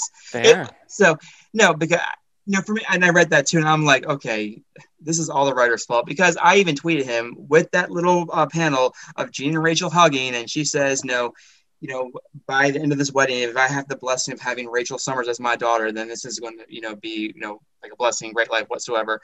And I'm like, really? Thank you for not understanding this history here. You truly just effed that one up. I was totally shitting on Jean right now, which is totally justice for that. Like, so even though I'm talking about Jean, totally shitting on her because she is not innocent in any of this. She totally is like everybody has some because she still has Madeline's memories and is still like no. I'm sorry, guys. Jean is incapable of lying, as established at Murder of the Mansion. So lies that Jean Grey told me. Anyways, look, guys. So after this with Nate, things get a little murky with Madeline. She stays with the Inner Circle for a while, but betrays them to help Cable in Cable number 50. And she then goes off to rejoin X-Men again, only to be drained and depleted of her energy life force after a battle with Strike Squad. And she once again goes off on her own. The Maddie that appears later on in the X-Men series would turn out to be an evil Jean from an alternate Earth who claims to have replaced Madeline months prior. So we really don't get an answer to what happened to this Maddie. things that don't matter and make me mad that happened in a comic book. It's like, sir, no one asked for any of this. Like, literally no one asked for this. This did not. So why can't it just be Maddie? Why can't it just be Maddie? I agree. Why did it even need to happen? Why? It's like she did. Like she, at that, in my opinion, at that point, she didn't need to come back. Like she didn't need to come back at that point. Yeah, she was just gone. So a psychic echo of Maddie does appear before Cable and Cyclops during the 12 when Cable finds himself psychically at the house in Alaska, a place he and Maddie agreed to always meet when they needed each other. And Cable's a straight up dick to Maddie in this. You're like, I never called out for you. And Maddie's like, you did. You cried out for me indirectly. And she says that living here in this house after Cyclops had left to go with Jean and it was just her and him were among the best moments of her life. And she offers to save Cable. She says, come with me. I want to help you. And he's here like, nah, I'm good. I'm an X-Man like my father. And like total dick move. Like, I don't know why Cable has to be so atrocious to her, but literally the worst Cable moment. And he's got a lot of questionable moments and I'm a fan of the character, but that moment is literally his worst moment. I hate it. In his defense though, not that you really should, because he's still being a dick to like the woman who gave birth to him by herself. But he never knew Maddie. No, he literally never knew her. He gave birth and then almost stolen like months later. Yeah. And then raised by Jean and Cyclops, sent to the future, raised by Jean and Cyclops again. Mm-hmm. And then come to the present where, again, never met Madeline, and then has only had Jean as any sort of mother figure interaction. Yeah. So to him, yeah, you're just the lady who gave birth to me. Yeah. Like you know what I mean? Like, and even in real life, you know, we all have friends who kind of have that sort of relationship with their biological mother, where it's like, yeah, you kind of gave birth to me, but you're not my mom. Yeah. And I feel like that's sort of his reaction. He's still a total dick and should not have been, but at the same time, you're not my mom. You also try to throw me in the fires of hell. So Cyclops and Cable tell Maddie she's welcome to help fight Apocalypse, but again, she reiterates that she's just a ghost on the psychic plane. So years later, Maddie manifests herself as the Red Queen, which is a sadistic dominatrix who did naughty things to Empath and takes on Emma's form to seduce Cyclops.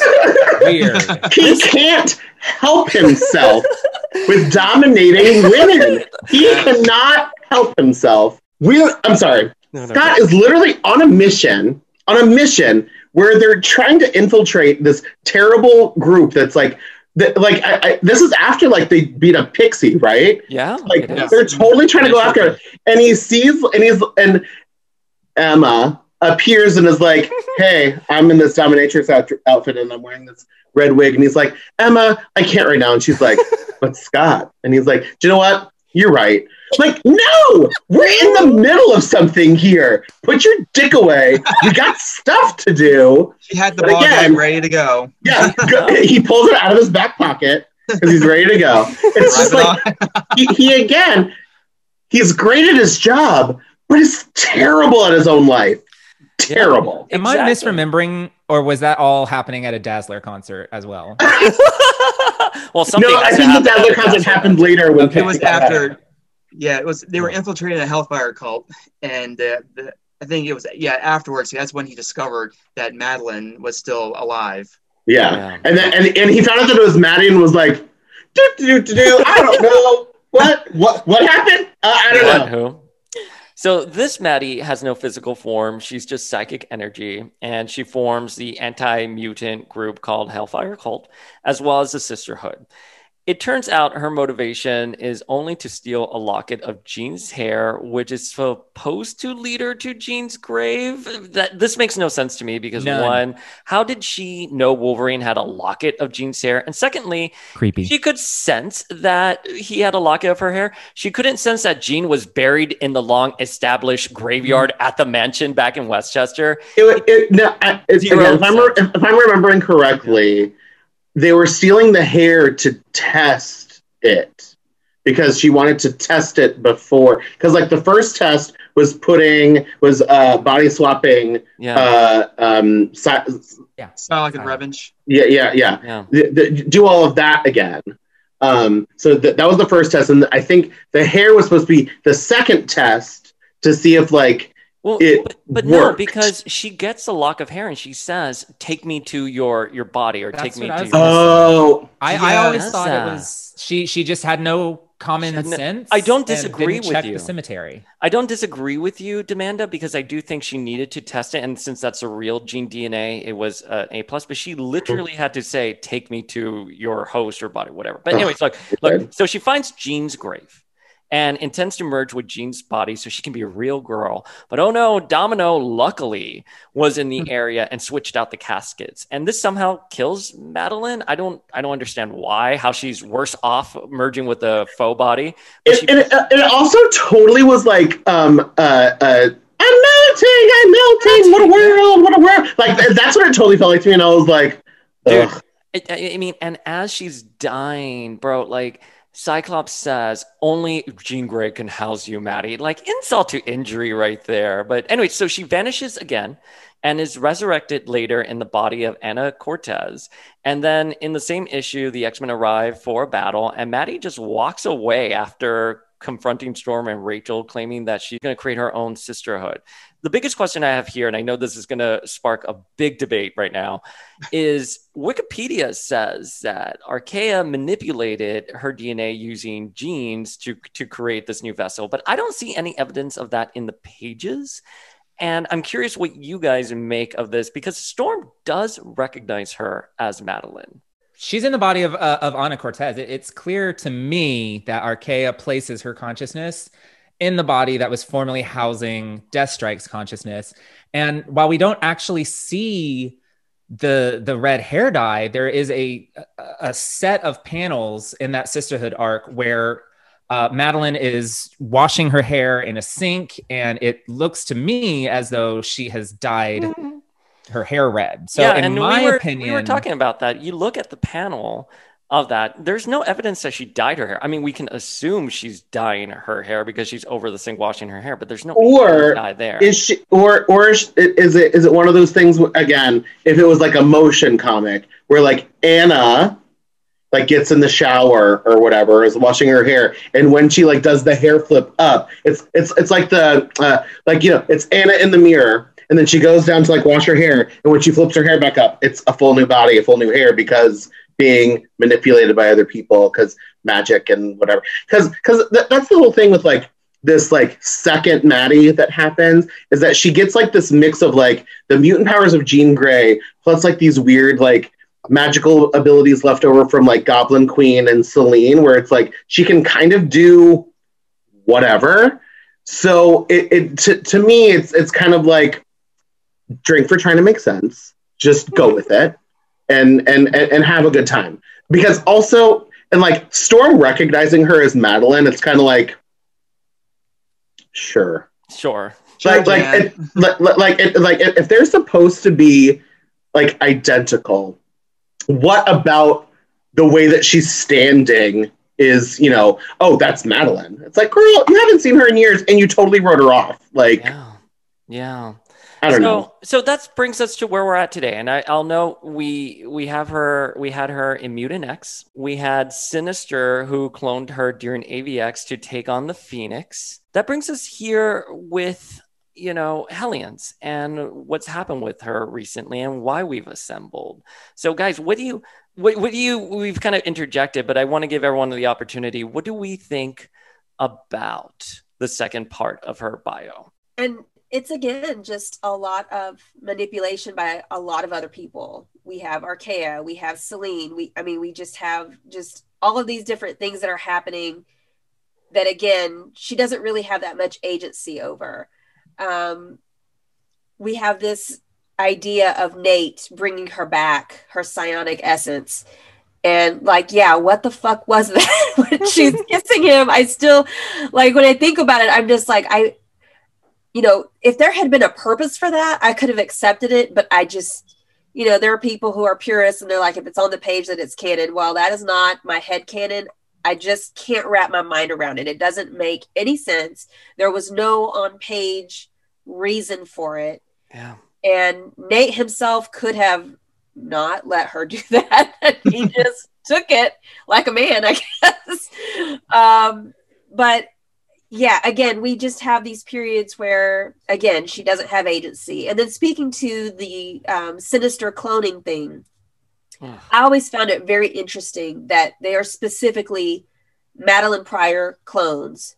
They're not Jean Grey clones. So for me, that just furthers this idea that she is her own person. She is a real girl, because otherwise they would just be Jean Grey clones. And they're specifically Madeline Pryor clones. So I found that to be very persuasive in this argument that she is her own person. Yeah. She is a real girl. And that is in my notes. That is such a good point. That it's not a Jean Grey clone. They go out of their way to say these are Madeline Pryor. The Madeline Six. Grey Crow is also a clone. Yep. Because he's been a marauder for like decades, and none of them are in their original bodies anymore. It's true. So like, what's the gag, bitch? Like, you're allowed to die and come back, and then you shoot Maddie, and it's like, oh no, she doesn't get to come back. Like, to me as a clone, I'd be like, what? I'd be like, right. Oh, wait. I think the difference there is that he was his own character to begin with. You know what I mean? Like there was Grey Crow was a person who was born, whereas Madeline was just created. Right or wrong, she was created. That's what I think the justification there is. I disagree with it wholeheartedly, but I can but then to that effect, like the Stepford Cuckoos, and I'm sorry for totally derailing right now and talking about this clone thing, but like it just popped into my head, being like, what the fuck? But like the Stepford Cuckoos were also created to just be a weapon. Yep. Yeah. Yep. Like they were like that was their sole purpose. X-23, now Wolverine, she was created just to be a weapon. Like they were never intended to have personalities or a life. Madeline Pryor was never intended to have a personality or a life, but did. She was created not to be a weapon, but to be a walking uterus. But like, it's the same. It's the same, and that's why I think the Quiet Count. And I also think that's why this story isn't over, and we can talk. You know, like kind of like get to this. That's why I don't think the story is over. Ooh, I mean, that is just a Netflix special waiting to happen. I mean, seriously, my God. Yeah, I mean, I agree that the whole her and Nate, Grey having that moment, that I think that was just for shock value, and it was just completely unnecessary.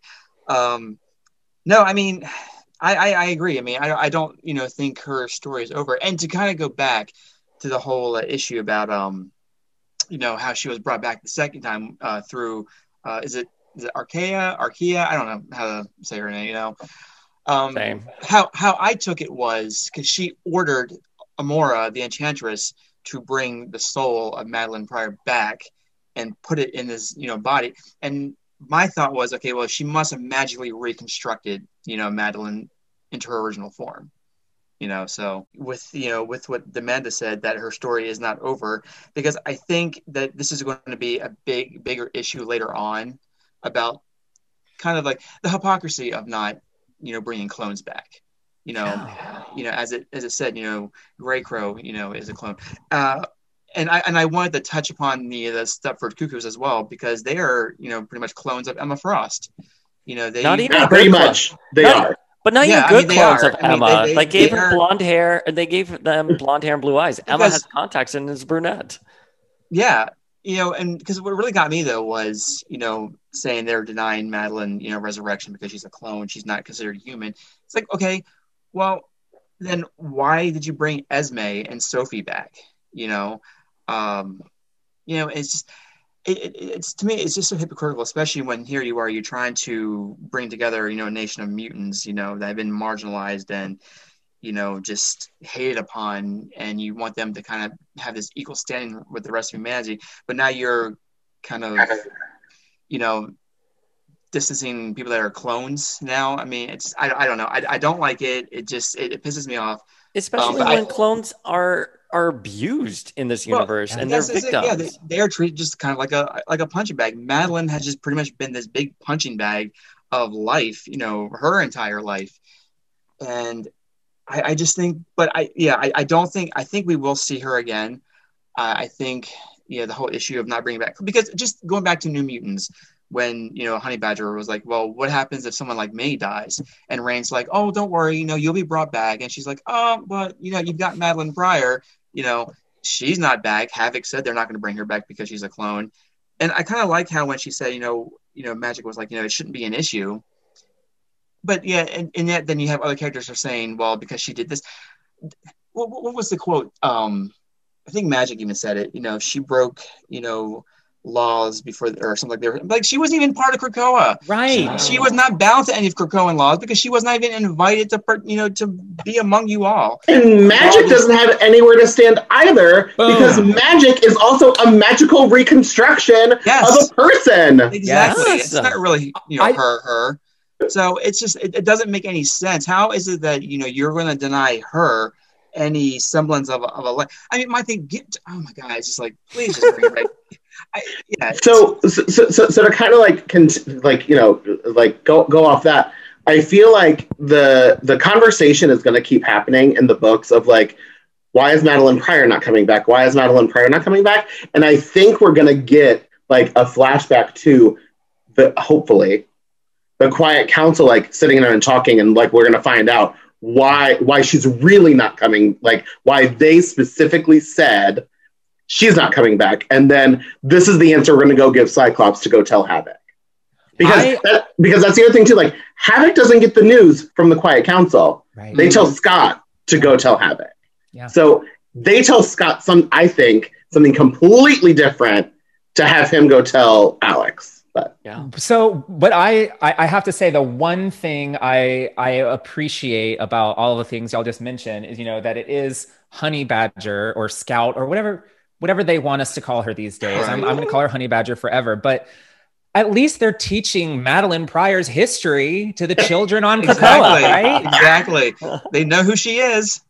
So in that kind of vein, and I kind of talked about it before, like, when talking to friends about Madeline Pryor, because obviously, I've been like working on these looks and everything, people are like, wait, who is this? And I'm like, oh, blah, blah, blah. That whole 20-minute recap that we just had. And people are like, oh, like, no, and I'm like, no, she's never been in a cartoon. She's never been in a movie. She's like, even though this story is an iconic X-Men crossover, no one has adapted it into anything else. So no one does know who Madeline Pryor is. So at least they're talking about her on Krakoa, I guess. That's why I told Dayspring. I said, how awesome would it have been had like the X-Men Days of Future Past film ended with Wolverine, walking up to Jean and saying her name, and then she turns around and says, "It's me, Madeline." I mean, I get why they would have. That would be a fucking gag. I would have just as a fan girl, I would have like melted like into my thing and like screamed so hard. And again, Ben Rhodes looked at me and been like, "What?" Yeah. And we made the meme from that, and it's on our Instagram. But Amanda, just to reiterate one point that we got from Larry Houston. He said to us when Jean read Cable's mind in Time Fugitives, she saw Madeline in there. And the reason why he did that was because he thought maybe later down the road they would explore, his history, Inferno, etc. And that would have been awesome. And I agree. I don't know why Inferno. Well, it definitely would have been complicated to try to do that, since at that point they had already sort of like glazed over she was Phoenix, kind of went into the sun, and then she was Dark Phoenix, and then was immediately resurrected by everyone else's souls at the end of that episode. So it's like they well, because Jean is the heart and soul of the X-Men, and now the X-Men give a part of their soul to give her life. We only got that one retcon episode of Cyclops meeting his like former friend at the orphanage, and we got Boom Boom and Skids and all of them in Purple Man in that one episode. WizKid. And WizKid, in that kind of like retcon episode of the in-between Phoenix Saga and Dark Phoenix Saga. So it's like, we don't like, you would think that if like Cyclops had a kid, like we would talk about that more. You know what I mean? Like they would just be like, whatever. Like Storm would just be like, meet me at the monorail. She'd be like, Scott, where's your baby? Like, you know what I mean? Well, you know, it just seems like, you know, at the time, because, you know, not to kind of derail from the, you know, topic here, but if you remember the episode where they introduced Bishop into the series and they're trying to figure out who was going to be the one to assassinate Kelly, Cyclops says, you know, well, it couldn't be Jean. And then she looks at him and says, of course it could. I've had my dark days, or have you forgotten? And, you know, this was like, what, season 1. So I don't think they really realized that they were going to do like the Phoenix Saga, you know, then. Or so to me, I took that as Dark Phoenix had already been established, you know. So which, you know, would have made sense then, you know, if they were going to kind of go back in Cable's history and, you know, introduce, you know, Madeline Pryor, you know, maybe in like flashbacks or like memory, you know, because they've already kind of established that, you know, history. But then, of course, you know, as we all know, they decided to adapt the Phoenix Saga and Dark Phoenix Saga. So that kind of just... But like retconning her turning the entire city of New York into a hell dimension, but the Sentinels are the first time that America realized that there's mutants. Questionable.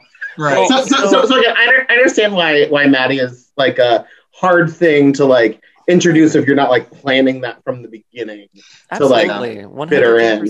I think they could have good point, Amanda. I think they could have really done that for like the Wolverine and X-Men cartoon, where, you know, the opening shot, you know, like Jean goes missing. They could have probably maybe have kept her kind of gone for and then introduce, you know, the Madeline character, and, you know, but they had such the hard on for the Emma Scott relationship, which I do think is a much better relationship for Scott, because even though Jean and Madeline are both like domineering women, like Emma's like the baddest bitch, so it's like she's the only one who can be like, all Jean, your mouth, shut your mouth, and we're gonna go. But Flink, I'm curious about the second part of Maddie's history. I know you got feels. We've talked about this for like decades at this point. Well, yeah, for almost a full decade. Well, y'all know I try not to go off on too many tangents, because of course there's always one brewing in this head of mine, and this podcast could quickly devolve into to Flinkman's feels. But I do want to acknowledge, you know, one of, if not the most disappointing things to be associated with Madeline would, for me anyway, is Brian Wood's use of her in the second Sisterhood arc, because, you know, obviously I don't think Brubaker and Fraction's Sisterhood arc was any great shakes either, but, you know, for me that was mostly due to bad writing and a bad idea kind of at the core of it. Whereas Wood's Sisterhood arc was actually, it was paced well. It had excellent buildup. The stakes were clear, which is why I was like so disappointed with how things went down in that last chapter. You're going to go through all the trouble of setting up bringing back Madeline and Celine, for that matter. Who have a history together.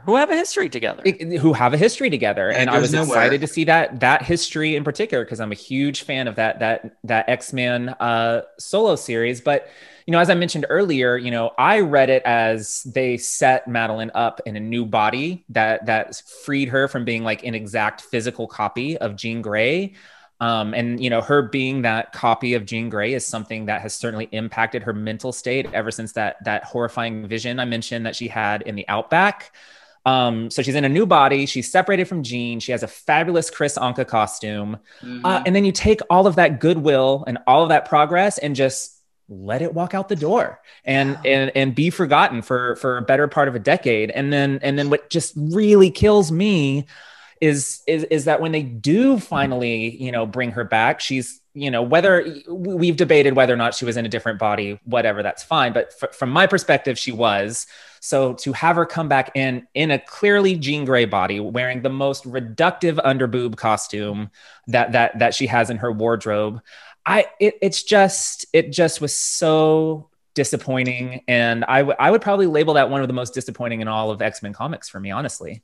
I gotta say, to kind of, you know, piggyback off you, I just think of all the potential storylines that they could have done with the return of Madeline, especially when you had the teen X-Men brought, you know, into the time, you know, and, you know, that interaction, and just, yeah, I completely agree. I mean, the setup of, you know, potential new sisterhood was just so, it was awesome and exciting, and I really wanted to see, you know, what they had in store for Madeline.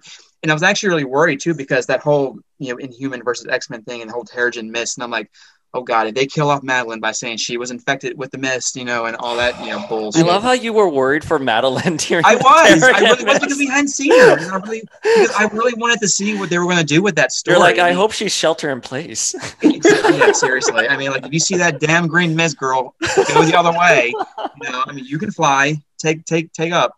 But yeah, I mean, it hurt. I did. I was worried because I'm like, okay, they, come back and say, well, she was a casualty. It's like, okay, F off. Come on. Yeah.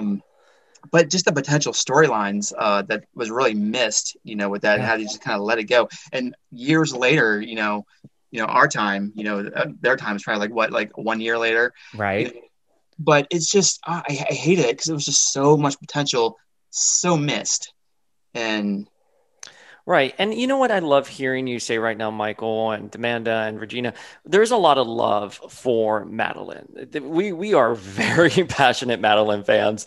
And I want to, let's start asking some like fun questions. Yeah. Let's ask some fun questions. Because we can dwell on her trauma because there's extensive trauma, but there's also some good stuff in there too. So I'll kick it off. I'm really curious.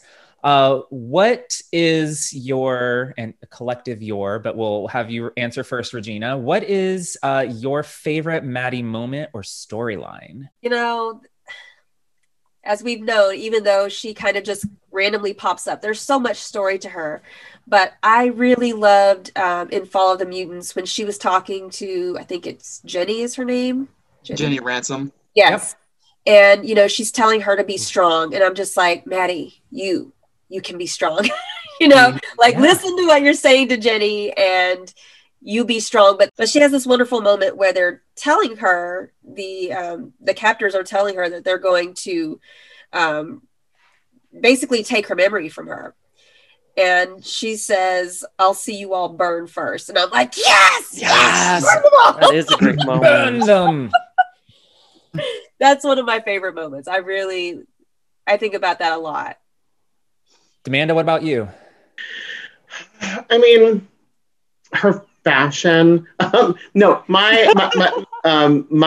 favorite is honestly the Alpha Flight X-Men Asgardian Wars, where she again, like Dayspring said, like she finally gets to actually become like her own character, her own person, sort of get that little bit of agency that she's been so wanted to do. Because like again, at that time, they were really trying to be like, no, she's not Jean Grey. This is, she, whatever. And yeah, she kind of like proved herself as like her own person.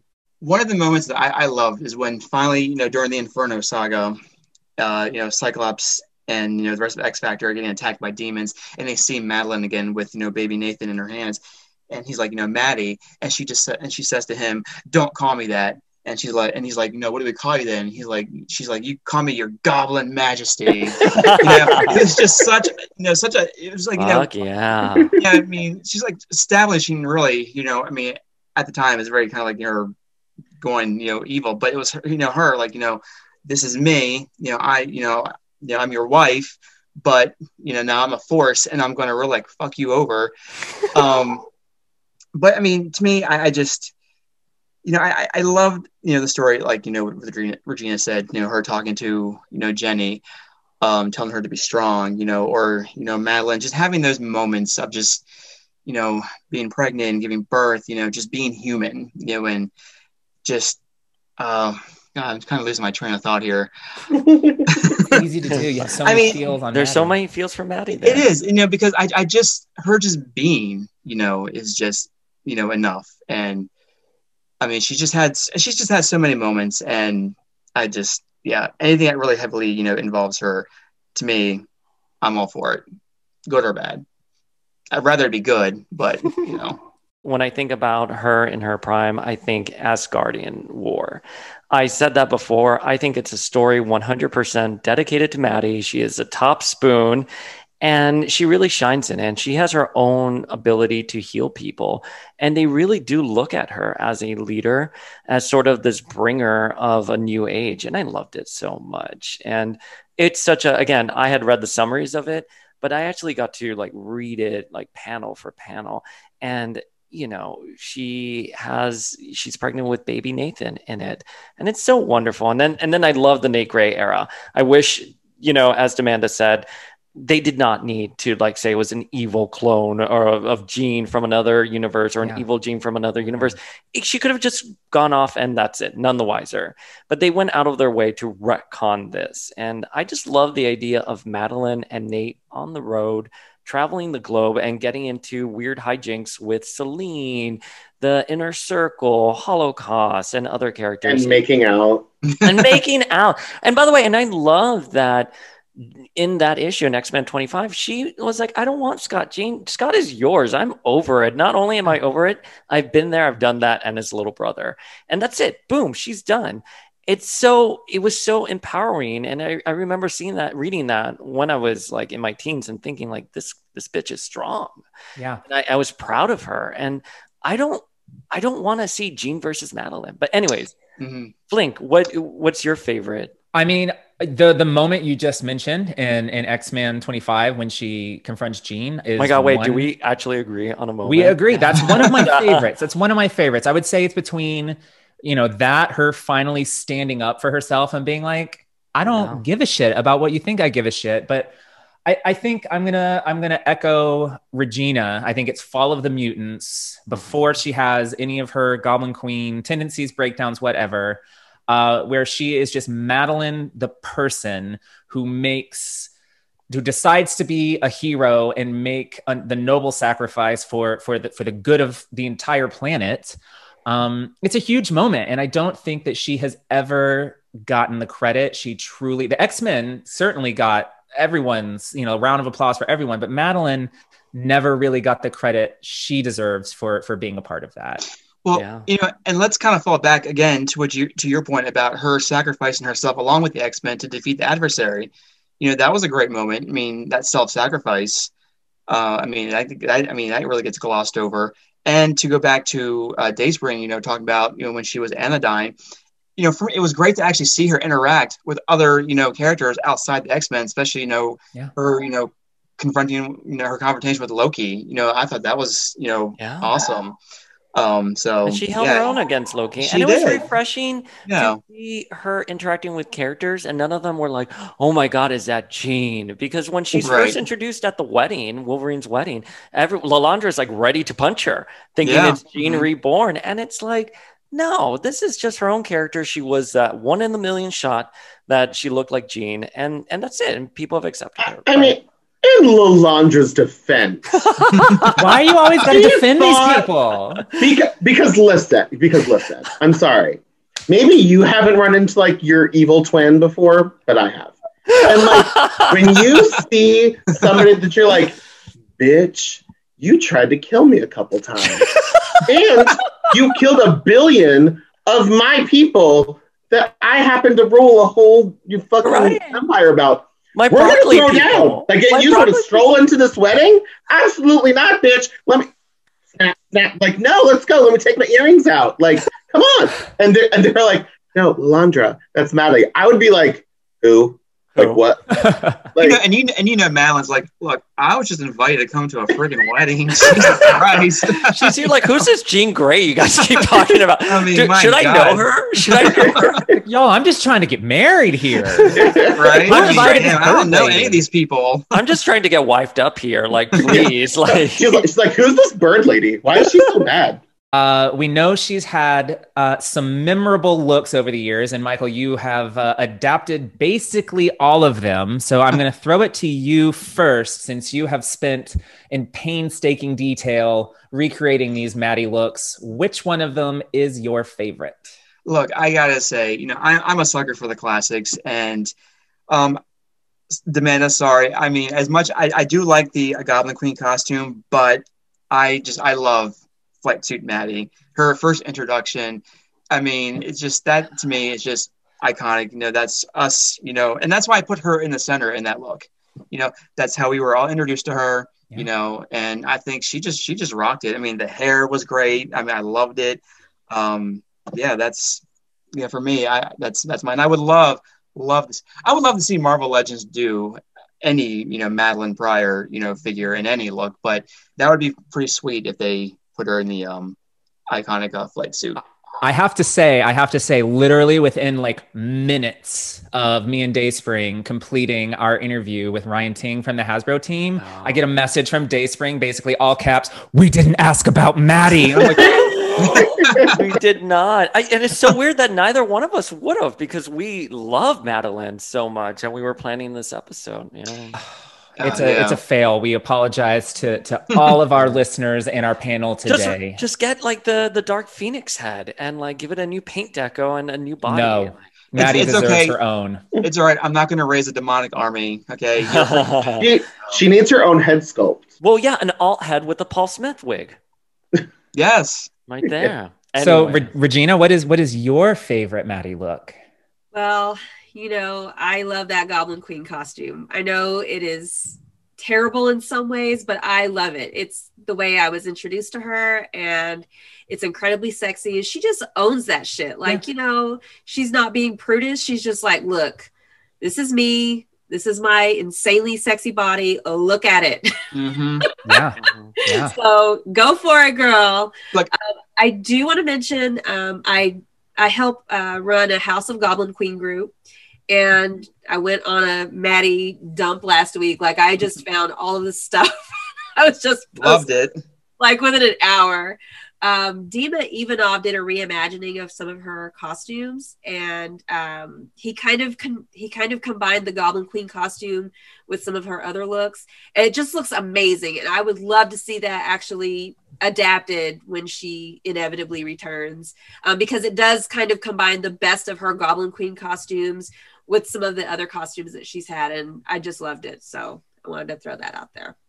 Well, I agree. I gave threw a little shade at the Goblin Queen costume earlier, just because I think to bring her back in it just felt wrong to me. But do not get me wrong. I love that look. I love that look. But Demanda, you're all Paul Smith out today. Is that your favorite look, or do you have? So no, my actual favorite look is Anodyne. Like. Oh, yeah. I am a sucker for a stupid headpiece. Yeah. Like, I don't know what it is about superhero women, but they love a dumb headpiece that is completely impractical, completely blocks your peripheral vision. As someone who owns many and has worn many cosplays with a dumb headpiece, they're stupid. Like, you literally can't see around. You're like doing this to like look around stuff. It's just my favorite because it's so dumb. The color scheme is crazy. She's got slit all the way up to her, like to the top of her thighs. And it like that weird chunky armor, but then like the dynasty shoulders, yes. And then like it's just like all free flowing fabric. I'm like, I can't wait to get like 10 yards of just like pink to just like drape over my body. It's such a so when I say dumb, I mean like ridiculous and fantastic, and I love it. Like it is so dumb. So like side note, like so Dax and I are obviously like best friends, and we chat all the time. And so like anytime we come across looks that we think the other should do, we send it and just like, so dumb, it's you. And like there's like, so like my sort of like aesthetic is like dumb headpiece, completely impractical. Dax's cats, like anything with a cat, and it's Dax. But like that Anodyne suit is just so dumb. Well, I think I speak for every member of our panel right now when I say I cannot wait to see you with that dumb headpiece. Yes, do that. Like yes. So Dayspring, what about you? What's your favorite look for our girl? You know, I think the Mutant X Marvel Woman look, I love that. I love it. I think it's sexy. I think it's practical. And I think it's emblematic of Maddie being her own person. Yeah. That being said, though, I love, the X-Men number 25 look she has. I think she looks really great. Is that where it's kind of mesh in places? No, it's kind of like it's like a leathery zip up thing that she's having, and she's she's dressed for the weather, and I just think like again it's sexy without being a victim of the male gaze. Talking about her Mutant X look, Did anyone else feel like it was really weird that all of a sudden Polaris was wearing a very similar costume when Havoc woke up from the Mutant X universe? Oh, like, look at that. And like she's had like the bat that was like wrapped around. Oh yeah. And like some people are like, oh, this is the best Polaris look. I'm like, it's a good Maddie look. Exactly. Like it just struck me as very interesting that it was like as soon as Havoc like comes back into the regular 616, Polaris is wearing his wife's outfit and then tries to wife him up and then tries to kill him. That's why Nurse Annie was a better choice. There we go. Nurse Annie was a better choice. Never the best. We are not doing this again. Never. Justice for Nurse Annie. Gross. Who? Oh my God. Michael, I was hoping you would take my side on this. No. I'm sorry. I mean, no shade against Annie, but I mean, she was just there and gone. I'm like, peace. Okay. We don't have to. I'm not going to go into Nurse Annie. Regina had to suffer through it before in our last episode. Flinkman, I see. You got the Emma Frost, Grant Morrison back there. I do. I know people like to rag on Maddie for that costume, but if Emma Frost can get away with wearing something like that at a school full of prepubescent boys, Madeline has wow. Absolutely. I'm sorry. No. But the thing is, Emma Frost has always worn that. Like, she's always worn that nonsense. Like, she's always done it. I did not like the implication that Maddie, when she finally gains her agency and what it is that she wants to do, and it's like, oh, all of a sudden my boobs need to come out. I understand the female empowerment of girl, you can wear whatever the fuck you want. Don't tell anybody different. You can do whatever you want. But it's there's this weird implication that when a girl becomes evil, she needs to have her tits out. I agree. Whereas I'm with Emma, she's like, oh no, I am peak superheroine and run a school for superheroes. And you know what? My tits are still fully out. Yeah. Regina, what do you think about all this? I can see both sides of the story, but at the same time, obviously it was created to kind of cater to the male gaze. Mm-hmm. But I do find, in real life, we have pop stars who, and I'm not going to call anybody out, Jewel, where they kind of present themselves in one way, and then they reach a certain level of popularity, and then all of a sudden it's TNA everywhere and glitter and all of this stuff.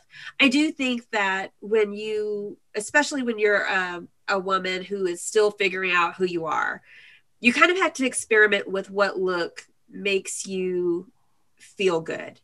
And it was kind of funny because about 10 years ago I moved. And sometimes I have a very odd sense of fashion. So I went through this period where I was wearing giant baggy clothes, big baggy pants and big sweatshirts. And, it was fine. And then one day I just started wearing more skin tight clothes, not just skanky, but just fitted shirts. And everybody was like, oh my God, we had no idea you were that small. And I was just like, what are you talking about? And they were like, well, you were wearing these big baggy clothes for a long time.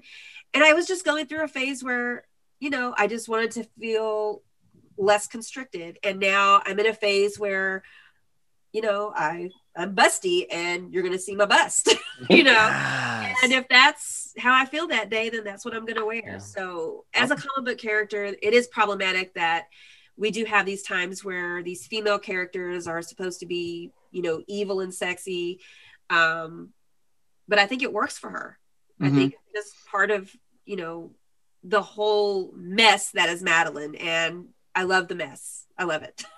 So thinking about those tropes and everything regarding Madeline and how they've regressed with her recently, is there a favorite writer that's written Maddie for you guys? And I'm going to kick it off with you, Michael. Which writer out of everyone that's written her do you think nailed her? So, it's a great question, and actually, I did have a writer in mind that has not actually written her that I would love to see, take her on. I mean, I guess, but to answer your question, I mean, I think Chris Claremont, had a good intention, with her in the beginning, and it's unfortunate that it didn't span out how he wanted to, but I think he wrote her, pretty well, even when going through the whole, Goblin Queen and whatnot. I mean, he really wrote her strong. However, X-Men Red is probably one of my favorite runs, and I love how Tom Taylor wrote Jean Grey after she had returned, and he captured her so well. So I would love to see him actually tackle Madeline Pryor. That would be great. Kind of like kind of writing like a mirror story of like. To me, he would be a good redemptive writer for her character. Yeah. I mean, I think and as I think he would just really, I think he would know what to do with her and just really propel her, and make her really stand out and more than really what she's been, portrayed as. So that's who I think. Tom Taylor. I agree. Demanda? So as like someone who has written her, I think it's Chris Claremont. Like, absolutely. He had a full intention of what it is that he wanted to do, and then it's like, oh, by the way, we gotta like kind of get rid of her. Like, she's kind of a problem now.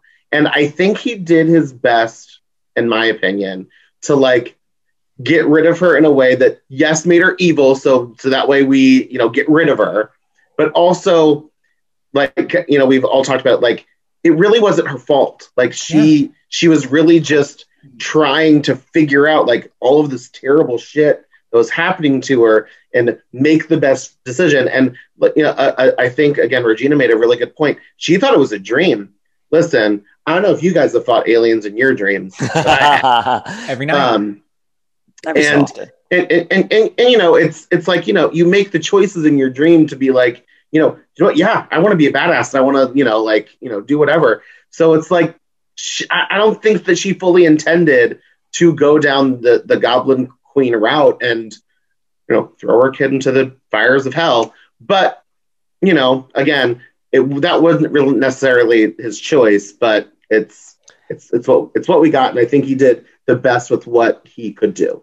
And is there a writer that you would like to see tackle Maddie? Reign of X era? Give my old girl Cena the book. Like, girl, let's just see. I don't know. Let's make it a party. I don't know. We love Cena. How about you, Regina? Claremont made the blueprint, and I think he did. Claremont was a master storyteller. Yes. I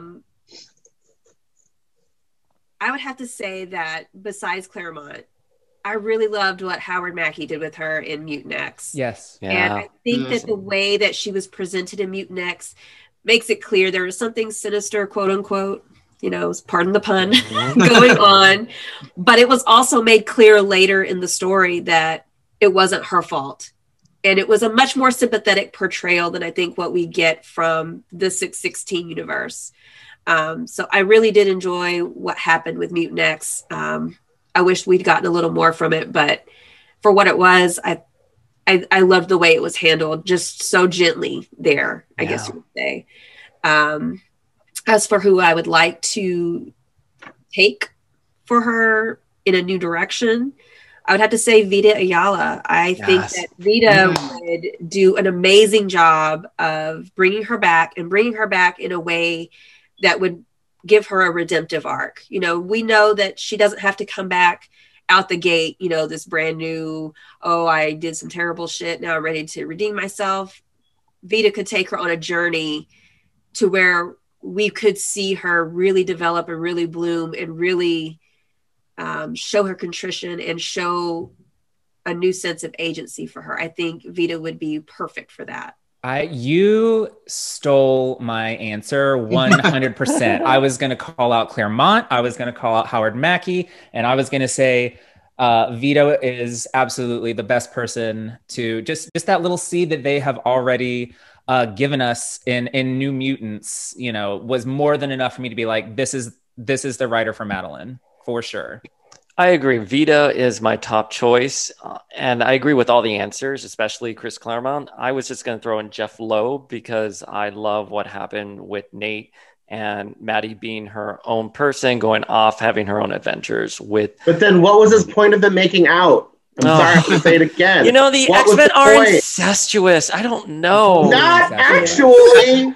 Make more mutants. It's a rule. It's a rule. You would know if you were invited, Maddie, you would know. Oh my gosh. The shade. So okay, wait, but Flink, you have a custom Maddie figure, don't you? I have a couple of things I could show off, actually. I do. You know, I've mentioned that the Chris Anka look is my favorite. So of course I had my dear friend Stem Cell Toys create a Maddie for me as my light tube, right? Yes. Oh. That is nice. Fabulous. I stole the little demon Lockheed from Magic, but my I guess this isn't exactly a Madeline memorabilia, but it sort of is. I was blessed with the opportunity to meet Chris Anka and to get a commission from him. And of course, I'm obsessed with his look for Maddie, and I'm obsessed with Havoc. So I was like, so Chris, what would Havoc look like if Maddie corrupted him, under your pen? And so I had him do this lovely, lovely little update of the Goblin Prince. Oh, wow. Beautiful. And you took that to the one-arm. framers. It's one of my favorites. I mean, obviously it's a really sexy piece, but if you can't really tell the detail on it here, but just the amount of detail like in this leather to make it look shiny and patent, it's an incredible piece. It's an incredible piece. Thank you for asking. Nice. All right. So guys, we only have like 2 questions left, and I'm going to throw it to Flink. Yeah. So we've sort of talked about, who we would want to resolve the current Madeline predicament. And I want to hear from all of you, sort of how you would like to see her arc play out and how we would like it to resolve. But I have a specific question for Regina that I would like to ask first, because you're the only one among us that is a mother, obviously. How would you resolve a plot like a mother trying to kill her own child? What is your thoughts on that? No, the thing about it is that Cable doesn't really remember it. He knows that it happened, obviously, but Madeline did not give him up of her own free will. And I think that what started back in, what was it, Cable number 50, when she says to him, the happiest times of my life were here in this cabin with you. Yeah. Madeline has a wide array of powers that are distinctly different from Jean. Yeah. I don't see why she can't share those maternal feelings that she had with Cable. Yeah. I'm not saying she should force him into accepting it, but there is a way that she could pull him into the astral plane and just kind of share with him, look, this is what happened to me. It wasn't my fault, but I take responsibility for it. We need to make it up to each other because I know that what happened was awful and it hurt you. And I was never given the opportunity after that to make amends or to really be your mother. That was something that, again, was stolen from me. Yeah. Can we rebuild this?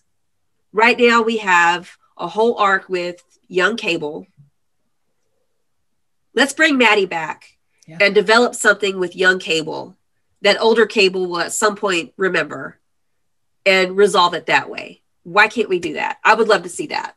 And like I said earlier, I feel like, again, they need to all sit down together. Yes. And talk through all of this. And again, and talk about how complicated all of this is. Yeah, because even Rachel, recognizes that Cable is my brother. Like, she's the one that she reached out to get her from, that far flung future, whatever. Like, they all recognize that we are a family.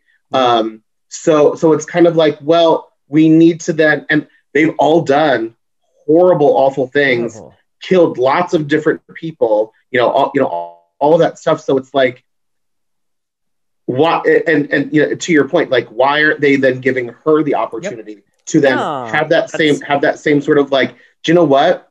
Yeah. And also, did Madeline ever actually kill anybody, like on panel during Inferno? I don't think she did. I don't think so. I can't recall either. I can't recall if she.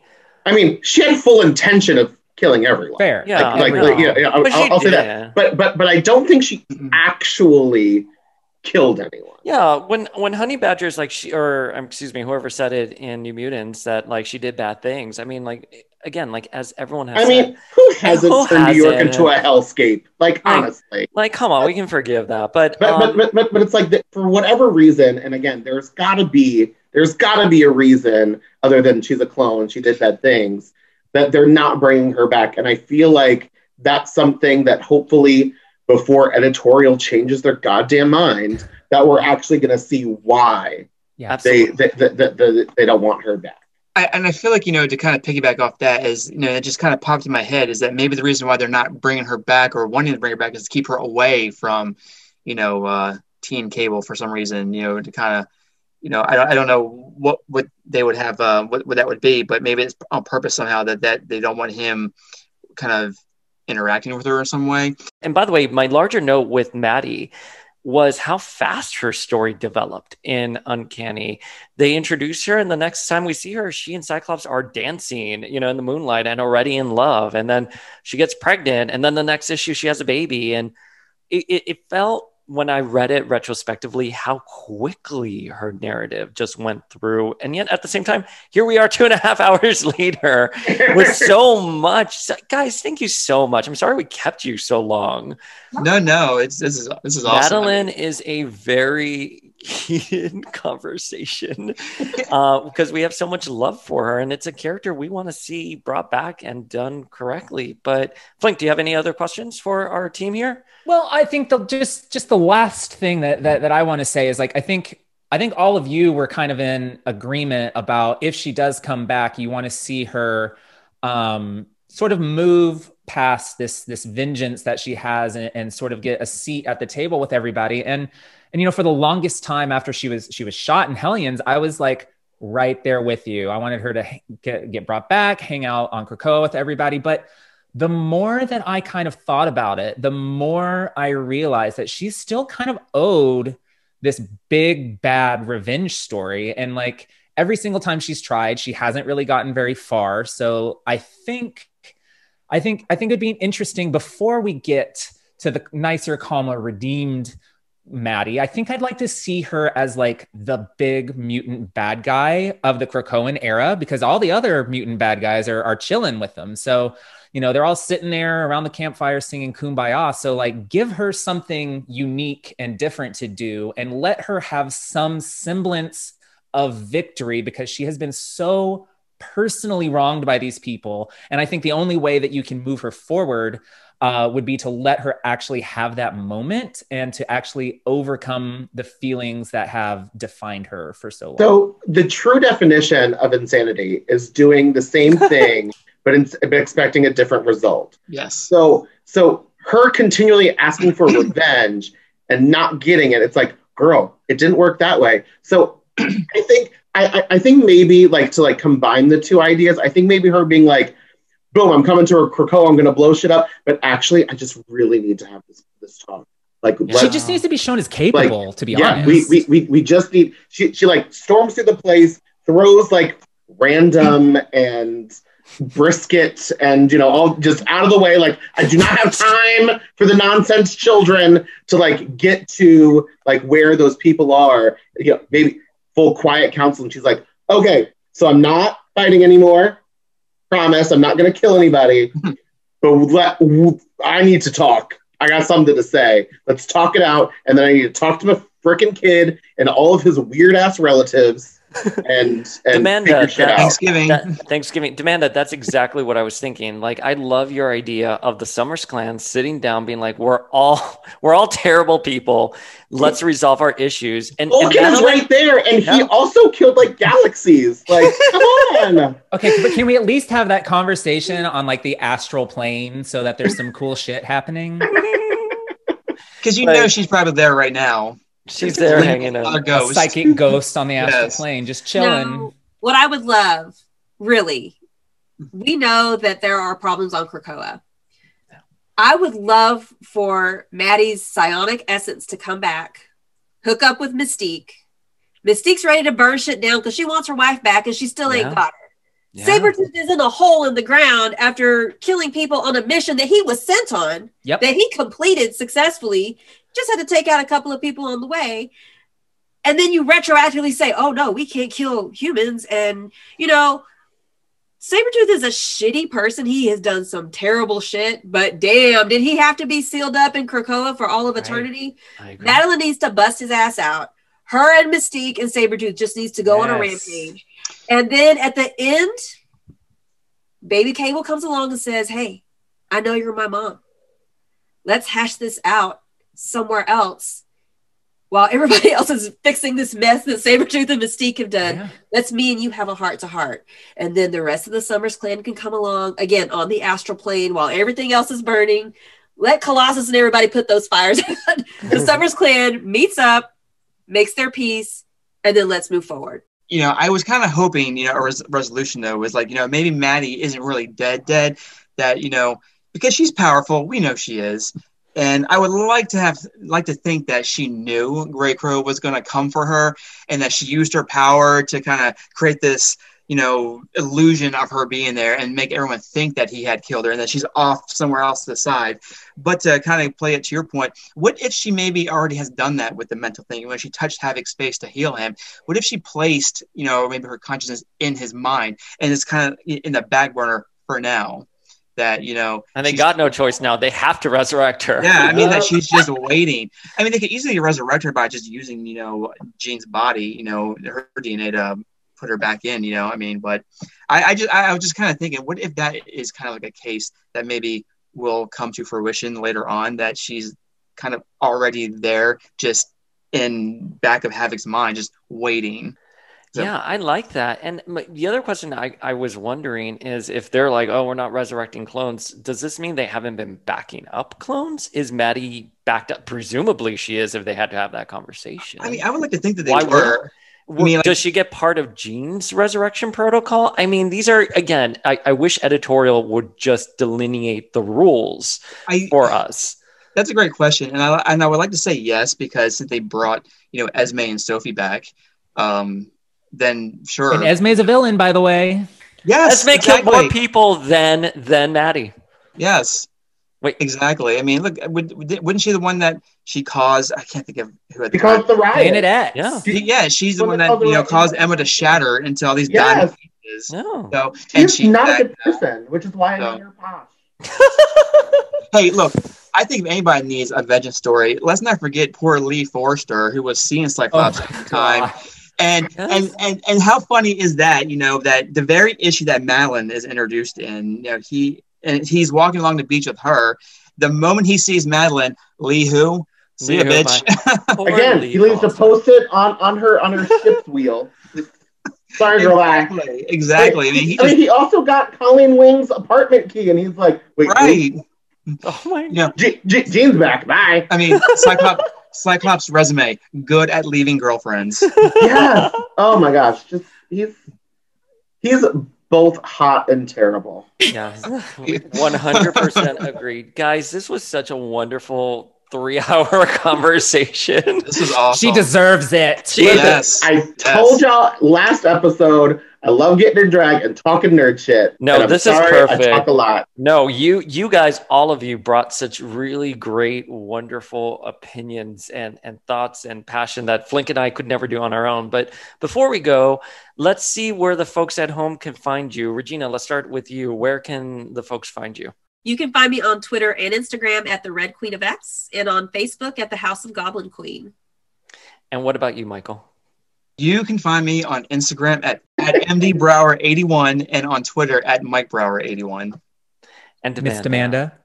And you can find me on Instagram, Twitter, Facebook, and just recently TikTok, because all right. she's one of the kids now. She's so young. At Demanda Martini, DMANDA MARTINI.